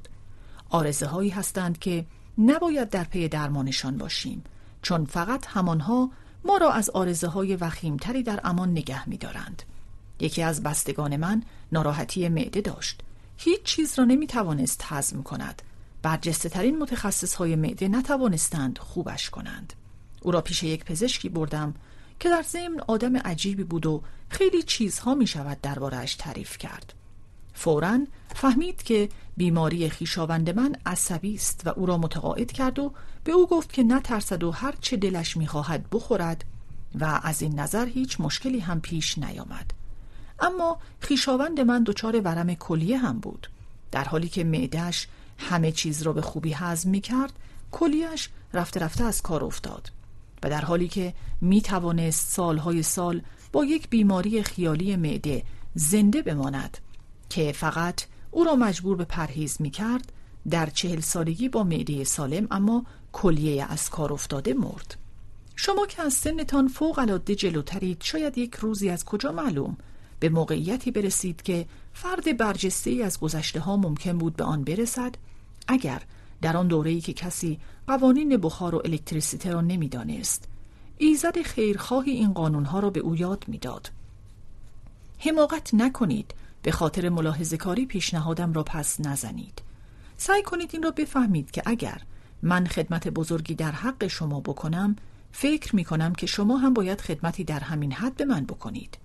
مدت هاست که دیگر به مردمان جامعه اشراف علاقه‌ای ندارم، فقط یک آرزو در سر دارم و آن هم این است که در جهت تلافی خطاهای زندگیم روانی را که هنوز بکر است و میتواند شور و هیجان کار نیک را درک کند از آن چه میدانم بهره مند کنم. آقا، من در زندگی دردهای بزرگی کشیدم که شاید روزی برایتان تعریف کنم. زنم را که زیباترین و نجیبترین و کاملترین موجودی بود که میشد آرزویش را داشت از دست دادم. بستگان جوانی دارم که نمیخواهم بگویم توانایی دریافت این میراث معنوی را که میگویم ندارند. از کجا معلوم که شما همان کسی نباشید که این میراث باید به دستش داده بشود؟ همان کسی که من بتوانم زندگیش را هدایت کنم و به اوج اطلاع برسانم.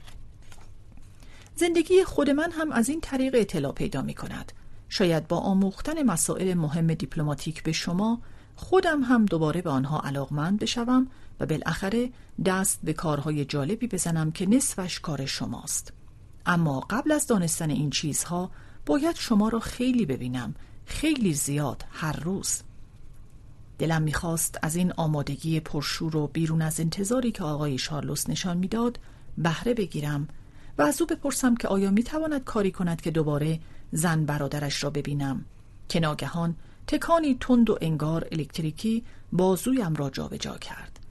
آقای شارلوس بود که به دلایلی در تعارض با قوانین کائناتی که تا همان 1 ثانیه پیش خود را پیام‌آور آنها می‌خواند، بازویش را ناگهان از زیر بازویم بیرون کشید. پانویس در ترجمه انگلیسی جمله به دلایلی در تعارض تا پیام‌آور آنها می‌خواند حذف شده است. ادامه متن.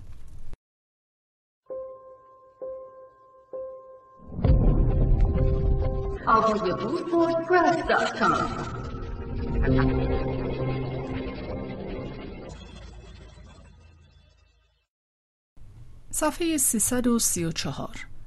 با آنکه در همان حال حرف زدن نگاههایش به هر سو میچرخید، تازه در آن لحظه چشمش به آقای دارژانکوئر افتاده بود که از خیابانی فرعی بیرون می آمد.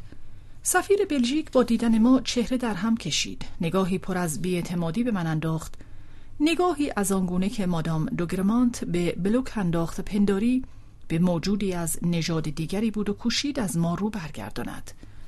اما آقای شارلوس انگار می‌خواست به او نشان دهد که هیچ ابایی ندارد که با من دیده شود، چون او را صدا زد تا چیز کاملا بی اهمیتی به او بگوید. و شاید از بیم آن که مبادا آقای دارژانکوئر مرا نشناخته باشد، به او گفت که من دوست بسیار نزدیک مادام دو ویلپاریزیس، دوشس دوگرمانت و روبر دو سنلوام و خودش هم از دوستان قدیمی مادر بزرگم است و خوشحال از اینکه بخشی از محبتی را که به او دارد نصیب نوه‌اش کند. با این همه دیدم که گرچه همان اندکی پیشتر در خانه مادام دو ویلپاریزیس به آقای دارژانکوئر معرفی شده بودم و آقای شارلوس هم از خانواده‌ام بسیار تعریف کرد، رفتارش با من سردتر از 1 ساعت پیش شد و از آن پس تا زمان درازی هر بار با دیدنم این گونه سردی نشان میداد. در آن شب با نگاهی کنجکاوانه براندازم کرد که هیچ دوستانه نبود و حتی هنگام ترک ما به نظر آمد که دستش را با دودلی و پس از غلبه بر اکراهی شدید به سویم دراز کرد و بیدرنگ پس کشید. آقای شارلوس به من گفت از آن چی پیش آمد متاسفم. دارژانکوئر آدم با نام و نشان اما بی تربیتی است، یک دیپلمات خیلی خیلی بد و شوهر خائن و نفرت انگیز و آدم مکاری است که شبیهش را فقط در نمایشنامه‌ها می شود دید. از آن آدم‌هایی است که چیزهای واقعاً با ارزش را درک نمی کنند، اما خیلی راحت می توانند خرابشان کنند. امیدوارم که دوستی ما اگر روزی پا گرفت از این چیزهای با ارزش باشد و شما این افتخار را به من بدهید که دوستی من را به اندازه خود من از جفتک‌های همچو الاغ‌هایی در امان نگه دارید که از روی بیکارگی یا ناشیگری یا بدجنسی هر چیزی را که ظاهراً باید پایدار بماند نابود می‌کنند. متاسفانه بیشتر آدم‌های جامعه از همچو قالبی در آمدند. دوشس دوگرمانت خیلی هوشمند به نظر می‌آید. داشتیم درباره امکان جنگ حرف می‌زدیم. ظاهراً او در این باره خبرهای خاصی دارد. آقای شارلوس با لحن خشکی گفت نه خیر، هیچ خبری ندارد. زنها و البته خیلی از مردها هم هیچ آن چیزهایی را که می‌خواستم با شما در میان بگذارم درک نمی‌کنند. همسر برادر من زن خوشایندی است که هنوز خودش را در زمان رمان‌های بالزاک مجسم می‌کند که زنها در سیاست نفوذی داشتند. رفت و آمد با او در حال حاضر جز تأثیر بد چیزی برای شما نخواهد داشت. همین طور است رفت و آمدتان به محافل اشرافی. اتفاقاً این یکی از چیزهایی بود که میخواستم به شما بگویم که این احمق حرفم را قطع کرد. اولین فداکاری که از شما میخواهم این است که به این محافل نروید. پا به پای آنچه به شما تقدیم میکنم از شما توقع چنین فداکاری هایی دارم. واقعاً دلم برایتان سوخت از اینکه شما را در جلسه احمقانه امروز دیدم.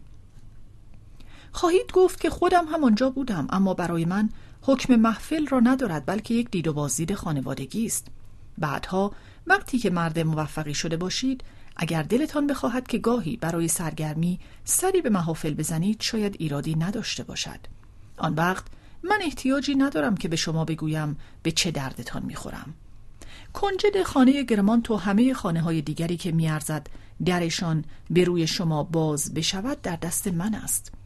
منم که در این باره تصمیم میگیرم و حکم من است.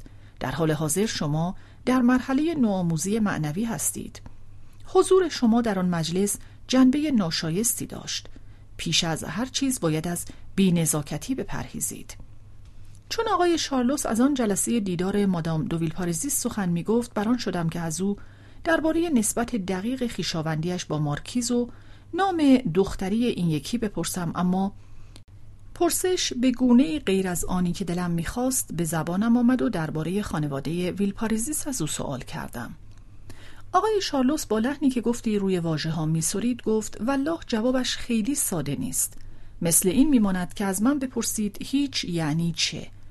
این خویشاوند من که هر کاری دلش بخواهد میکند دست به یکی از آن کارهای هوسانه زد و با ازدواج دومش با مردکی به اسم آقای تیریون برجسته ترین نام تاریخ فرانسه را نیست و نابود کرد. این یارو تیریون به این فکر افتاد که بدون هیچ دردسری آنطور که در رمان‌ها می‌نویسند برای خودش یک اسم اشرافی منسوخ دست و پا کند. معلوم نیست که به فکر عنوان‌هایی از قبیل لاتور دوورنی یا تولوز یا مورمارانسی افتاد یا نه. هرچه هست این است که انتخاب خودش را کرد و شد جناب دو ویلپارزیس. از آنجا که این عنوان از سال 1702 تا حال موجود نبوده، فکر کردم که شاید می‌خواسته با فروتنی فقط اینطور نشان بدهد که آقایی از روستای کوچکی به اسم ویلپارزیس در نزدیکی‌های پاریس است و در آنجا محضری یا مثلا آزمایشگاهی دارد. اما خویشاوند من گوشش به همچو حرف‌هایی بدهکار نبود، گویی این که دارد به سنی میرسد که گوش آدم دیگر به هیچ چیز بدهکار نیست. در نتیجه ادعا کرد که این عنوان مارکی در خانواده ما موجود بوده، برای همه ما نامه نوشت، موضوع را با همه آدابش مطرح کرد و من نفهمیدم چرا این کار را کرد. وقتی کسی عنوانی به خودش میدهد که حقش نیست، بهترین است که خیلی سر و صدا نکند. مثل دوست بسیار خوبمان خانم میم که عنوان ادعایی کنتس را دارد و علیرغم توصیه‌های مادام آلفونس روتشیلد حاضر نشد برای عنوانی پول به کیسه سن پیر بریزد که با این کارها اصالتش بیشتر نمیشد. با مزه اینجاست که از آن به بعد خویشاوند من همه نقاشی‌های مربوط به خانواده ویلپارزیس واقعی را که تیریون مرحوم هیچ نسبتی با آن نداشته در انحصار خودش درآورده. کوشک او به نوعی به صورت محل احتکار تک چهره‌های اصیل یا جعلی آنها درآمده که موج رو به رشدشان بعضی اعضای خاندان گرمانت یا کنده را که کم کسانی هم نیستند از میدان به در کرده. تابلو فروش ها هر سال برایش تابلوهای تازه جور می کنند. حتی در نهارخوری خانه یلاقیش چهره‌ای از سن سیمون را به خاطر ازدواج اول خواهرزاده‌اش با آقای ویلپارزیس آویزان کرده، هرچند که شاید نویسنده خاطرات عنوانهای دیگری داشته باشد که برای مهمانها جالبتر از این عنوان باشد که جد آقای تیریون نبوده. پانویس در ترجمه انگلیسی این گفته‌های بارون در پاسخ به سؤال راوی درباره خانم ویلپارزیس به صورتی متفاوت و بسیار کوتاه‌تر و با حذف برخی بخش‌ها آمده است که یا کار مترجم و یا به این معنی است که او از متن دیگری ترجمه کرده است. در این صورت اخیر چنان متنی در میان آنهایی که در دسترس ما بوده است پیدا نشد. ادامه متن: این خبر که مادام دو ویلپارزیس چیزی جز خانم تیریون نیست، سقوط او را که در نظرم با دیدن ترکیب ناهمگون محفلش آغاز شده بود کامل کرد. به گمانم نابحق می آمد که زنی که حتی عنوان و نامش کم و بیش تازه بود توانسته باشد هم اسرانش را دچار توهم کند و به یاری دوستیش با خانواده‌های سلطنتی بتواند آیندگان را هم درباره خود بفریبد. چون دوباره همانی شد که در کودکی به نظرم آمده بود، یعنی آدمی که هیچ جنبه اشرافی نداشت. آن خویشاوندان بزرگ اشرافی که دورش می‌کردند به نظرم با او بیگانه آمدند. از آن پس نیز همواره با من مهربان بود. گهگاه به دیدنش می‌رفتم و هر از گاهی یادگاری برایم می‌فرستاد. اما هیچ احساسم این نبود که او هنوز از فوبور سن ژرمن است و اگر لازم بود درباره این محله اشراف چیزی بدانم، او یکی از آخرین کسانی بود که به سراغش می‌رفتم. آقای دوشالوس گفت در حال حاضر تنها نتیجه رفت آمدتان به محافل این است که به موقعیتتان آسیب بزند و ذهنیت و روحیه‌تان را منحرف کند. از این گذشته باید به خصوص دوستی‌هایتان را زیر نظر داشت. اگر خانواده‌تان مخالفتی ندارد، می توانید معشوقه هایی داشته باشید، به من مربوط نیست و حتی شاید تشویقتان هم بکنم آقا پسر شیطانی که به زودی باید ریشش را هم بزند. با این گفته دستی به چانه هم کشید. اما انتخاب دوستان مردتان اهمیت دیگری دارد. از هر 10 جوان 8 نفرشان لات و فاسدند، اوباشیند که می توانند بلایی به سرتان بیاورند که یک عمری نشود جبرانش کرد. مثلا خواهرزاده‌ام سنلو می تواند دوست خوبی برای شما باشد. البته در مورد آینده تان چندان کمکی به شما نمی کند. در این مورد من برایتان کافیم. اما در مجموع تا آنجا که من می دانم برای بیرون رفتن و تفریح در مواقعی که حوصله تان شاید از من سر رفته باشد هیچ عیب و مانع جدی در او نمی بینم. او هرچه باشد دست کم مرد است. از این جوانهای زننمایی نیست که امروز همه جا دیده می شوند و به تروکورها می مانند و شاید یک روزی قربانیان بیگناهشان را به پای چوبه دار بکشانند.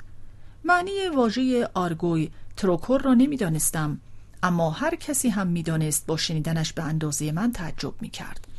اشرافیان حرف زدن به زبان آرگو را دوست دارند و آدمهای متهم به برخی بدکاریها نشان دادن این را که از سخن گفتن درباره آنها باکی ندارند، کاری که به گمانشان گواهی بیگناهی است. اما همینان و همانان معیار را گم کردند، آن حدی را درک نمی کنند که در فراتر از آن یک شوخی بیش از اندازه کنایه‌دار بیش از حد تکان دهنده می شود و بیشتر نشانه فساد است تا ساده‌لوحی.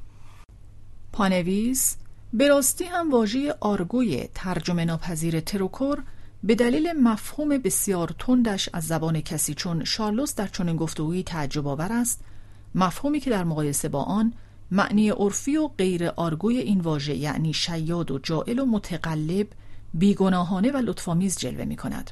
معنی واژه در زبان آرگو آنچنان که در فرهنگ لاروس هم ضبط شده چنین است: کسی که در روسپیگری هم جنس بازان دست دارد و احتمالاً از مشتریان خود اخاذی هم می کند.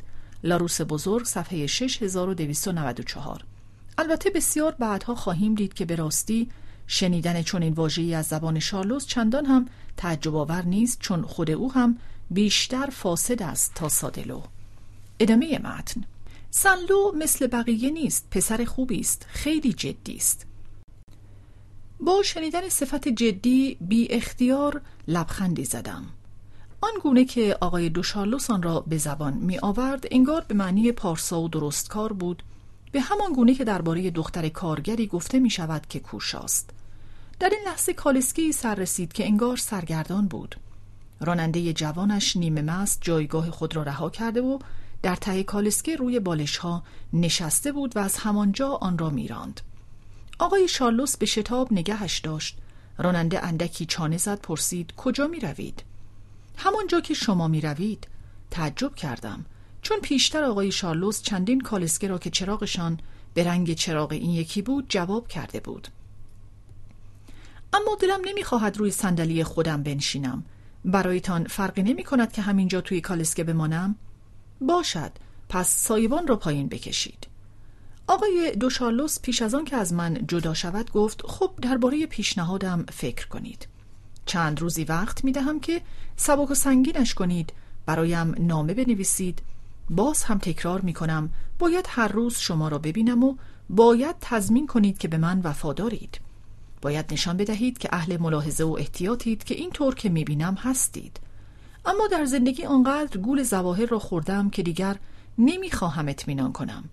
چه چیزی طبیعی تر از این که آدم بخواهد بداند که گنجی که از دست میدهد به دست چه کسی میافتد؟ بله، خوب به خاطر داشته باشید که دارم چه چیزی نثارتان میکنم.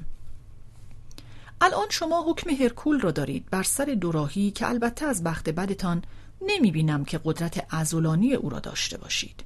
کاری نکنید که یک عمر پشیمان باشید از اینکه چرا راه درست کاری را انتخاب نکردید. و رو به راننده، پس چرا هنوز سایبان را پایین نکشیده اید؟ خب فنرهایش را خودم تا میکنم. با این وضعی که دارید فکر میکنم که رانندگی هم به عهده خودم است. و جستی زد و در ته کالسکه کنار راننده نشست و به تاخت رفت. صفحه 339.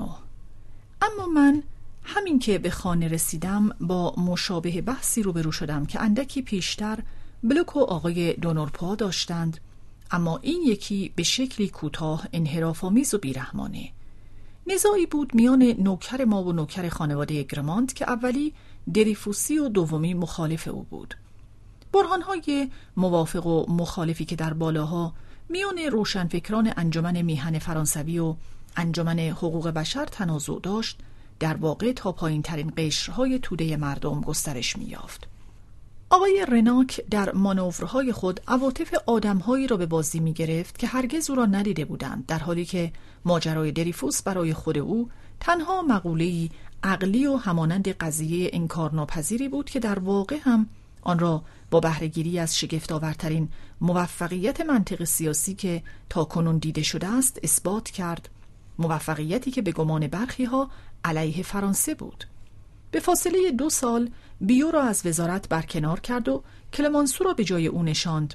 آرای عمومی را زیر و رو کرد، پیکار را از زندان بیرون آورد و با همه نمک نشناسیش به وزارت جنگ رساند. اما چه بسا که این بازی دهنده منطق گرای عواطف توده ها خود بازیچه پیشینه خیش بود. در جایی که دستگاه‌های فلسفی دربردارنده بیشترین حقیقت را میتوان در تحلیل نهایی زاده منطقی دانست که عواطف مؤلفان آن دستگاه‌ها بر آنان تحمیل کرده است، چگونه توان گمان کرد که در یک قضیه صرفاً سیاسی چون ماجرای دریفوس دلایلی از آنگونه بر منطق استدلالگران چیره نشده باشد بی آنکه خود از آن با خبر باشند. بلوک بر آن بود که گرایشش به دریفوس انتخابی منطقی است، اما خوب می‌دانست که شکل بینی، رنگ پوست و موهایش را تیرش بر او تحمیل کرده است. بدون شک عقل آزادتر است، اما از برخی قانونها فرمان میبرد که خود برنگزیده است. درگیری نوکر خانه گرمانت و نوکر ما مورد خاصی بود. موجهای دو جریان دریفوسگرایی و ضد دریفوسی که در فرانسه از بالا تا پایین تفرقه میانداخت، موجهایی کم و بیش بی صدا بود، اما پژواک‌هایی که به ندرت از آنها به گوش میآمد صداقت داشت. وقتی در میانه بحثی که به عمد از ماجرای دریفوس فاصله می گرفت می شنیدی که کسی گذرا از سیاستی تازه خبر می دهد که خبری عموماً بی اساس اما همیشه دلخواه بود، می توانستی از آن چه پیش بینی می کرد آنچه را که می خواست حدس بزنی. بدین گونه بر سر چند نقطه نزاعی جریان داشت که از یک سو تبشیری خجولانه و از دیگر سو انزجاری مقدسوار بود.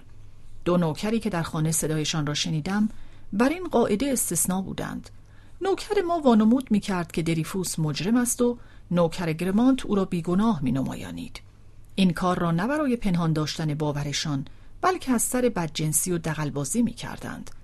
نوکر ما چون مطمئن نبود که محاکمه تجدید شود می‌خواست پیشاپیش در صورت شکست این خرسندی را از نوکر خانه گرمانت گرفته باشد که ببیند طرفی که حق با اوست بازنده است. نوکر گرمانت هم بران بود که اگر محاکمه تجدید نشود، نوکر ما از دیدن اینکه بیگناهی همچنان در جزیره شیطان زندانی است بیشتر ناراحت می شود. دربان آن دو را نگاه می کرد. احساس همین بود که آنی که میان خدمتکاران گرمانت تفرقه می اندازد او نیست. به خانه رفتم و دیدم که حال مادر بزرگم بدتر شده است. از چندی پیش از ناخوشی شکایت داشت بی آنکه چندان بداند چش هست. هنگام بیماری است که تازه میفهمی تنها زندگی نمی کنی بلکه زنجیری کسی از قلمروی دیگری که میان تو و او ورته‌ها فاصله است. تو را نمیشناسد و محال بتوانی حرف خود را به او بفهمانی و این کس بدن توست. اگر در راه به راهزنی بر بخوری، شاید بتوانی حساسیتش را اگر نه به بدبختی خودت دست کم به نفع شخصی خودش برانگیزی. اما درخواست ترحم از بدن خودت به این میماند که با 8 پایی بحث کنی که گفته‌هایت برای او مفهومی بیش از سر و صدای آب ندارد و محکومیت به زندگی با او وحشت انگیز است. ناراحتی‌های مادر بزرگم اغلب از چشم او که همه توجهش به ما بود پنهان می‌ماند. وقتی دردش از حد می‌گذشت، برای درمان ناخوشیش بیهوده می‌کوشید آن را درک کند. نشانه‌های بیماری که بدنش را فرا گرفته بود، اگرچه برای خودش ناشناخته و در نیافتنی می‌ماند، برای کسانی که از همان قلمرو فیزیکی آن پدیده ها بودند روشن و گویا بود، کسانی که ذهن بشر سرانجام به آنان روی آورده است تا بفهمد که بدنش به او چه میگوید، آنچنان که در برابر گفته های یک بیگانه به سراغ کسی از دیار او می رویم که میان ما مترجم باشد. آنان می توانند با تن ما حرف بزنند و به ما بگویند که آیا خشمش وخیم است یا به زودی فرو خواهد نشست. کوتار که به بالین مادر بزرگم فرا خواندیم و خشممان را برانگیخت، چون در همان دقیقه اول در پاسخ ما که می گفتیم او بیمار است نیشخندی زد و گفت مریض، نکند مرضشان دیپلماتیک است. کوتار برای آرام کردن بیتابی بیمار دستور رژیمی غذایی بر پایه شیر داد، اما سوپ‌های شیری که پی در پی به مادر بزرگم می دادیم اثری نکرد، چون به آنها نمک بسیار میزد که در آن زمان زیانهایش را هنوز کسی نمی شناخت. هنوز از اکتشافات ویدال خبری نبود. چون از آنجا که دانش پزشکی چکیده‌ای از خطاهای پیاپی و متناقض پزشکان است، با فراخواندن بهترین آنان بس محتمل است که درخواست حقیقتی را داشته باشیم که پس از چند سالی نادرستیش ثابت خواهد شد. به گونه‌ای که باور کردن دانش پزشکی اوج دیوانگی می بود، اگر باور نکردنش از آن هم بدتر نبود، چون از انباشت آن همه خطاها در طول زمان حقیقت‌هایی نیز سر برآورده است. کوتار توصیه کرده بود که درجه حرارت مادر بزرگم را بگیریم و از قضا این را در روزی گفت که حال او بدتر از روزهای چند هفته گذشته نبود. درجه را آوردیم. در طول لوله موینش هیچ اثری از جیوه نبود. تنها کز کرده در ته مخزنش مارمولک سیمگون به زحمت به چشم می آمد. انگار مرده بود. نی شیشه ای را به دهان مادر بزرگ گذاشتیم. لازم نشد که چندان منتظر بمانیم. جادوگر کوچک زایچه‌اش را بیدرنگ پیش آورد. دیدیم که بی حرکت در میانه برجش جا خوش کرده است و رقم دقیقی را نشانمان می دهد که از او خواسته بودیم و روان مادر بزرگم هر اندازه هم که بر خویشتن اندیشه می کرد از دستیابی بر آن ناتوان بود. 38.3 درجه.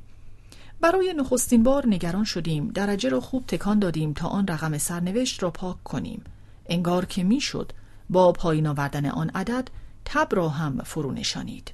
اما افسوس، روشن شد که جادوگر کوچک بی منطق آن پاسخ را سرسری نداده است، چون در فردای آن روز همین که درجه را به لبهای مادر بزرگم رسانیدیم، غیبگوی کوچک انگار با یک جست تنها به پشتگرمی آگاهی و یقین بر حقیقتی که برای ما ناشناخته بود رفت و در همان جای دیروزی ایستاد و دیگر از جا نجنبید و با ترکه اخگرفشانش دوباره رقم 38.3 درجه را نشان داد.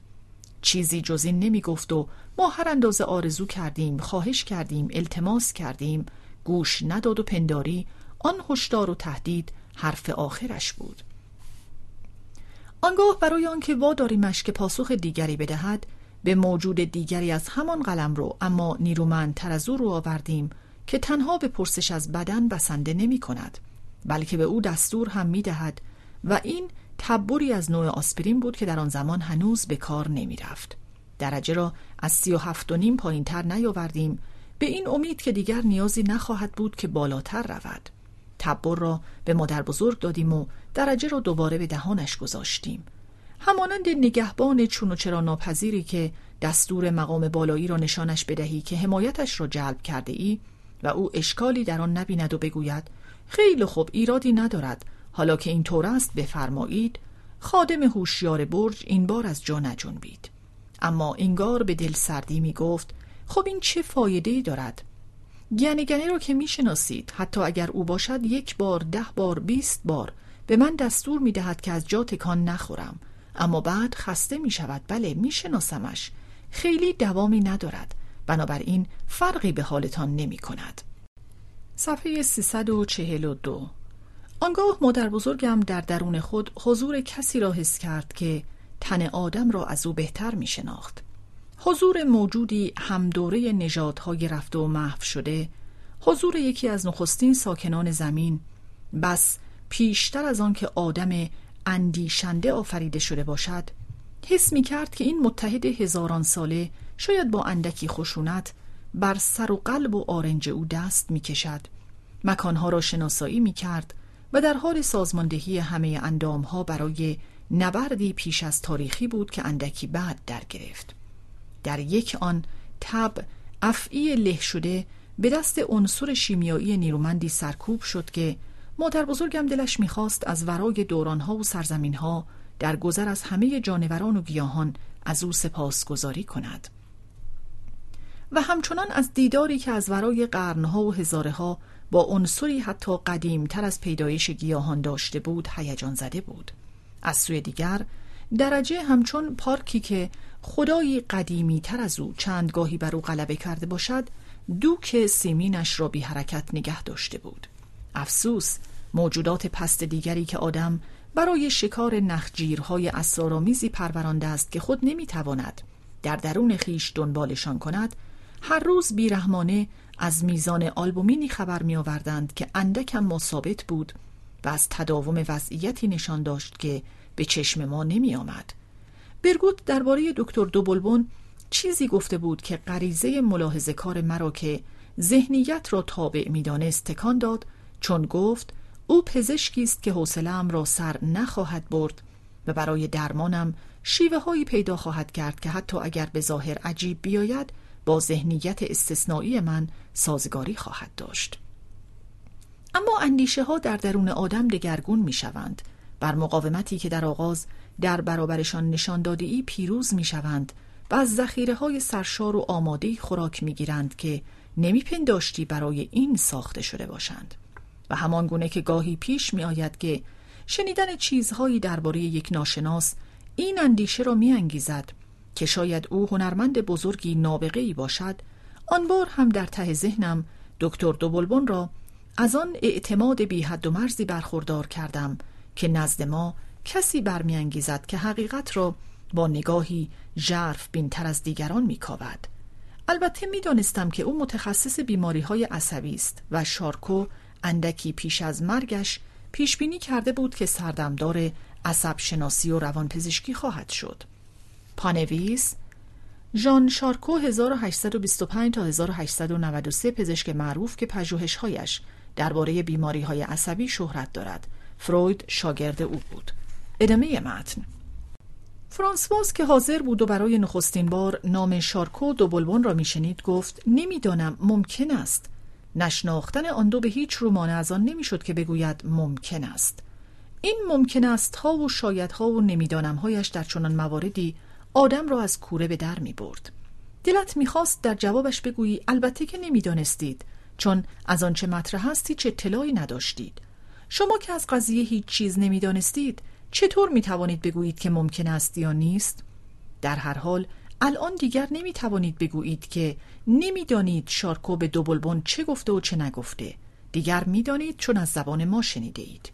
بنابراین شاید ها و ممکن است هایتان دیگر بی‌معنی است. به رغم تخصص ویژه دوبلبون در بیماری‌های مغزی و عصبی، از آنجا که می‌دانستم پزشکی برجسته، انسانی برتر است و ذهنی خلاق و ژرف‌اندیش دارد، به التماس از مادرم خواستم او را فرا بخواند و امید اینکه او با درک درست بیماری شاید آن را خوب کند، سرانجام بر این ترس ما چیره شد که مبادا با فراخواندن یک متخصص مادر بزرگم را بترسانیم. آنچه عزم مادرم را جزم کرد این بود که مادر بزرگم به تشویق ناخودآگاه کوتار دیگر نه از خانه بیرون می رفت و نه از جا بلند می شد. در پاسخ ما نامه مادام دو سوینی درباره مادام دو لافایت را شاهد می آورد که گفته می شد که دیوانه است که نمی خواهد از خانه بیرون برود. به کسانی که با این عجله قضاوت می کردند می گفتم مادام دو لافایت دیوانه نیست و همچنان بر این عقیده بودم و تا نمرده بود روشن نشد که حق با او بود که از خانه بیرون نمی رفت. دو بلبن آمد و معلوم شد که اگر نه مادام دو سوینیه که به نامش اشاره نکردیم، دست کم مادر بزرگم در خطاست. به جای آنکه معاینه‌اش کند به بحث درباره برگوت پرداخت، در حالی که نگاه دلنشینش را به مادر بزرگم دوخته بود که در آن شاید این توهم بود که بیمار را تا ژرفاهایش معاینه می کند، یا این خواست که چون این توهمی را القا کند که به نظر بالبداهه می آمد اما بیگمان در او ماشینوار شده بود، یا اینکه بیمار نبیند که فکرش یک سر جای دیگری است، یا اینکه بر او مسلط شود. خب بله خانم، فوق‌العاده است. همچون نویسنده ای را باید هم دوست داشت. ببینم کدام کتابش را بیشتر دوست دارید؟ جدی می‌فرمایید؟ بله، حق با شماست. می شود گفت که بهترین کارش است. در هر حال خوش ترکیب ترین رمانش است. شخصیت کلر خیلی جذاب است. از شخصیت‌های مردش کدام را بیشتر دوست دارید؟ در آغاز گمان کردم که انگیزش در بحث درباره ادبیات با بیمار این است که خود از پزشکی ملول است، یا شاید می‌خواهد به بیمار نشان دهد که ذهن بازی دارد، یا شاید هم به انگیزه پزشکانه تری می‌خواهد بیمار را دلگرم کند، نشان دهد که درباره او نگرانی ندارد و فکرش را از وضع خودش به چیز دیگری برگرداند. اما بعدها فهمیدم که آن متخصص برجسته بیماری‌های دماغی که پژوهش‌هایش درباره مغز شهرت داشت، با آن پرسش‌هایش می‌خواست بداند که آیا حافظه مادر بزرگم بر جا هست یا نه. پنداری بر خلاف میل خودش اندکی از زندگی او پرسید. در این حال نگاهش اندیشناک و خیره بود. سپس ناگهان انگار که حقیقت را دیده باشد و بخواهد به هر بهایی بر آن دست یابد، با یک حرکت مقدماتی دستان که گفتی تکان دادنشان برایش زحمت دارد، با کنار زدن کلمات از آخرین امواج تردیدی که شاید خود به دل داشت و از آخرین مخالفت‌هایی که میشد ما بکنیم، با نگاهی تیز و روشن به مادر بزرگم، آزاد و بی دغدغه انگار که سرانجام به خشکی رسیده باشد، با تأکید بر کلمه ها به آهنگی ملایم و نافذ که هوشمندیش همه زیر و بم‌های آن را نرم می‌کرد، با صدایی که در طول دیدارش آنچنان که طبیعیش بود نوازش‌آمیز ماند، در حالی که چشمان سخره‌آلودش در زیر ابروان پرپشت پر از مهربانی بود، به مادر بزرگم گفت: یک روزی دیر یا زود خوب می‌شوید خانم. به خودتان هم بستگی دارد که این روز حتی همین فردا باشد. روزی که می‌فهمید هیچ بیماری ندارید و زندگی عادیتان را از سر می‌گیرید. گفتید که چیزی نمی‌خورید و از خانه بیرون نمی‌روید. بله آقا، یک کمی تب دارم. دست مادر بزرگم را گرفت. در هر حال الان که ندارید، بگذاریم که تب هم بهانه است. می‌دانید که ما مریض‌های مسلولی را که تبشان به 39 درجه میرسد در هوای آزاد ول می‌کنیم و به آنها پر می‌خورانیم. آخر یک کمی هم آلبومین دارم. نباید کاری به این کارها داشته باشید. آنچه شما دارید همان است که من اسمش رو گذاشتم آلبومین ذهنی. همه ما در جریان یک ناخوشی، یک بحران کوچک و گذرای آلبومین داشته ایم که پزشکمان آمده و با مطرح کردنش آن را همیشگی کرده. دکترها در مقابل یک بیماری که با دوا خوب می کنند، چون اینطور که می گویند گاهی کسانی خوب شدند، در مقابل آدم سالم را به 10 بیماری دچار می کنند. چطور؟ با تلقین یک عامل بیماریزا که 1000 بار از هر میکروبی قوی تر است و آن فکر بیماری است. چون این باوری که بر هر روحیه‌ای تأثیر شدید می‌گذارد، به خصوص در مورد آدم‌های عصبی مؤثر است. کافی است به آنها بگویید که پشت سرشان یک پنجره باز است، هنوز نگفته به عطسه می‌افتند. تا وانمود کنید که در آششان منیزی ریخته اید، دچار دلپیچه می‌شوند. اگر بگویید قهوهشان یک کمی از همیشه قوی تر بوده، تا صبح خوابشان نمیبرد. خانم، باورتان می شود که همین که چشمهای شما را دیدم و شیوه حرف زدنتان را شنیدم، حتی چرا این را می گویم؟ همین که این خانم دخترتان و نوهتان را که هر دو خیلی هم به شما شبیهند. دیدم فهمیدم شما در چه وضعی هستید. مادرم به من گفت شاید اگر آقای دکتر اجازه بدهند بد نباشد که مادر بزرگت گشتی در یکی از آن خیابان‌های بی سر و صدای پارک شانزلیزه بزند و کنار آن خرزهره‌هایی بنشیند که تو آن وقتها نزدیکشان بازی می‌کردی. بدین گونه مستقیما از دکتر دوبلبون نظر می‌خواست و از همین رو صدایش آهنگی خجولانه و احترام‌آمیز به خود گرفته بود که اگر تنها خطاب به من بود نمی‌گرفت. پانویس در دو متن ایتالیایی و انگلیسی غیر مستقیم آمده که درست همین است. ادامه متن. پزشک رو به مادر بزرگم کرد و چون در ادبیات کمتر از پزشکی دست نداشت گفت بروید به شانزلیزه کنار خرزهره هایی که نوه‌تان دوست دارد. خرزهره برایتان خوب است، صفا می آورد. آپولون بعد از آنکه پیتون افعی را نابود کرد با یک شاخه خرزهره پا به شهر دلف گذاشت. با این کار می‌خواست خودش را از سموم کشنده آن جانور زهری مصون نگه دارد. می‌بینید که خرزهره قدیمی‌ترین، محترم‌ترین و زیباترین داروی ضد عفونی است و می‌دانید که زیبایی هم ارزش درمانی و هم ارزش پیشگیری دارد. از آنجا که بخش بزرگی از آنچه را که پزشکان می‌دانند از بیماران فرا گرفتند، اغلب چنین میپندارند که این دانش بیمارانه نزد همه به یکسان است و خوشحالند از اینکه با بازگویی آنچه از بیماران پیشین فرا گرفتند مایه شگفتی بیماری شوند که به بالینش آمدند. چنین بود که دکتر دوبلبون با لبخند معنیدار پاریسیش که در گفتگو با یک روستایی کلمه‌ای محلی بپراند تا مگر او را به تعجب بیاندازد، به مادر بزرگم گفت احتمالاً هوای بادی بهتر از هر داروی خواباوری رویتان اثر می‌گذارد. برعکس آقای دکتر، باد اصلاً نمی‌گذارد بخوابم. اما پزشکان زود رنجند. دوبلبون چین به پیشانی آورد و زیر لب گفت آخ، انگار که کسی پایش را لگد کرده یا بیخوابی مادر بزرگم در شب‌های طوفانی دشنامی به شخص او باشد. اما بیش از اندازه خودستان نبود و از آنجا که به عنوان ذهن برتر این را وظیفه خود می‌دانست که بر اعتبار پزشکی نیفزاید، خیلی زود آرامش فلسفیش را باز یافت. مادرم با آرزوی اینکه دوست برگوت دلگرمش کند در تایید گفته‌های او گفت که یک دختر عموی مادر بزرگم که دچار بیماری عصبی بود 7 سال آزگار خودش را در اتاق خوابش در کمبره زندانی کرده بود و فقط هفته‌ای 1 یا 2 بار از جا بلند می‌شد. پانویس منظور همان عمه لئونی است، اما به یاد می‌آوریم که راوی در شرح زندگی او در کمبره گفت که او دختر عموی پدر بزرگ است و نه دختر عموی مادر بزرگ. دختر عموی پدر بزرگم، عمه بزرگ که در کمبره در خانه او می نشستیم، مادر عمه لئونی بود که پس از مرگ شوهرش عمه اکتاو دیگر نخواسته بود کمبره و سپس خانه‌اش در کمبره، سپس اتاقش و سپس تخت خوابش را ترک کند. طرف خانه سوان، صفحه 117. ادامه متن. می بینید خانم، من این را نمی دانستم، اما می توانستم همچو چیزی را به شما بگویم. مادر بزرگم گفت اما آقای دکتر، من اصلا مثل او نیستم، حتی برعکس، طبیبم هر کاری می کند در رخت خواب نمی مانم.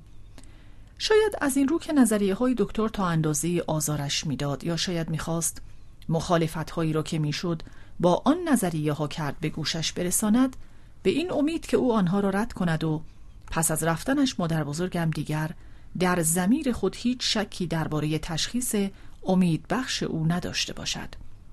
خب طبیعی است خانم، دیگر نمی شود که آدم همه خیلی می بخشید دیوانه بازی ها را داشته باشد. شما چند تای دیگر را دارید اما این را نه. دیروز از یک بیمارستان روانی دیدن می کردم. در باغ بیمارستان مردی روی یک نیمکت ایستاده بود، بی حرکت مثل یک مرتاض. گردنش را به حالتی کج نگه داشته بود که مطمئناً خیلی دردآور بود. در جواب من که داری چه کار می کنی؟ بدون اینکه حرکتی بکند یا سری برگرداند گفت دکتر، روماتیسم شدیدی دارم و خیلی زود سرما میخورم. کمی پیشتر زیادی نرمش کردم و در حالی که اینطور احمقانه بدنم را گرم میکردم، گردنم به پیرهن پشمیم تکیه داشت. الان اگر قبل از اینکه بدنم سرد بشود گردنم را از پشتم جدا کنم، حتما گردنم رگ به رگ می شود و شاید هم سینه پهلو کنم. و به راستی هم دچار این عارضه ها می شد. به او گفتم شما هم که حسابی بیمار عصبی هستید. گفت نه و می دانید دلیلی که برای بیمار نبودنش می آورد چه بود؟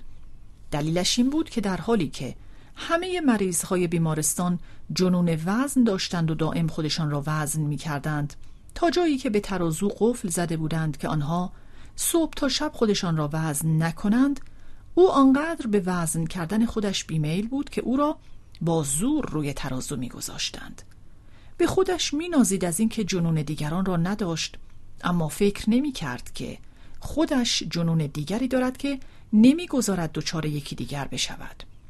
از این مقایسه نرنجید خانم، چون آن مردی که از ترس سرماخوردگی جرأت نمی کرد گردنش را برگرداند بزرگترین شاعر زمان ماست. بله، این مجنون بینوا هوشمندترین آدمی است که من می شناسم.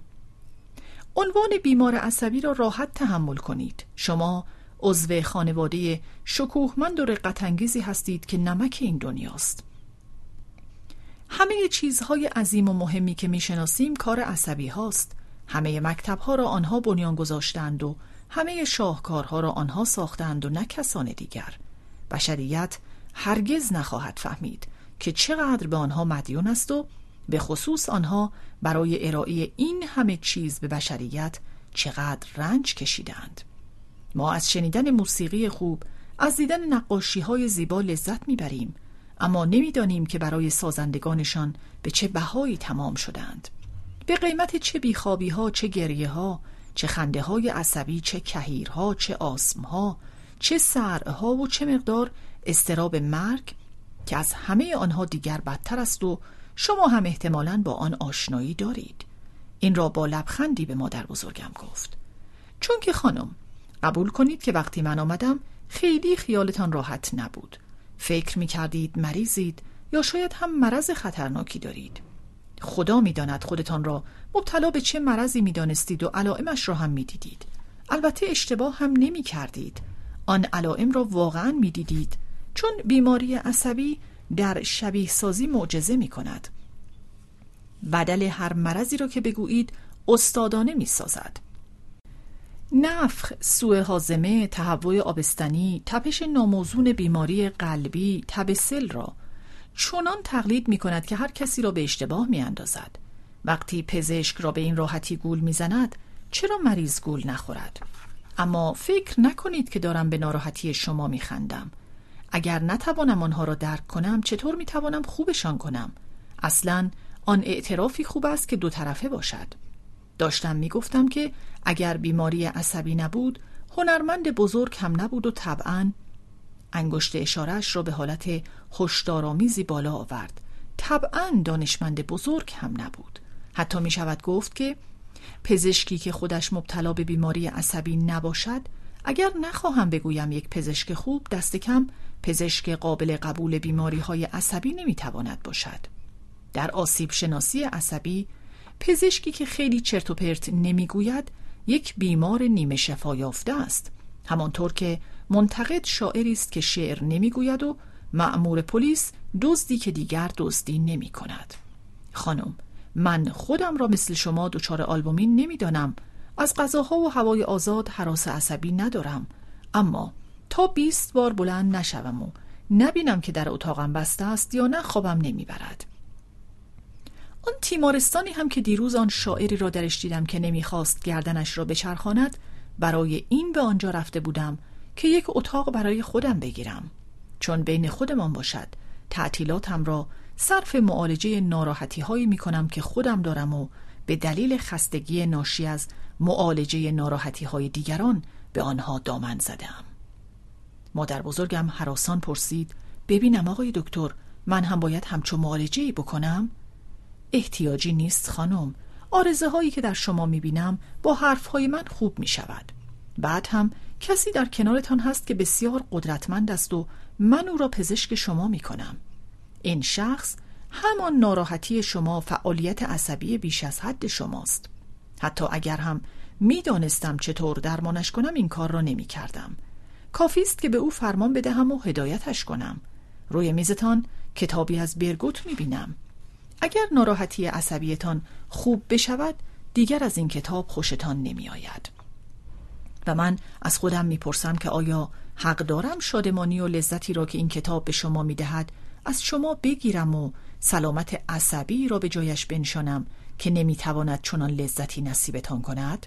اما خود همان شادمانی و لذت داروی نیرومندی است، شاید از هر دارویی نیرومندتر است. نه، من هیچ مخالفتی با نیروی عصبی شما ندارم، فقط ازش میخواهم که به من گوش بدهد. شما را به دست او میسپارم.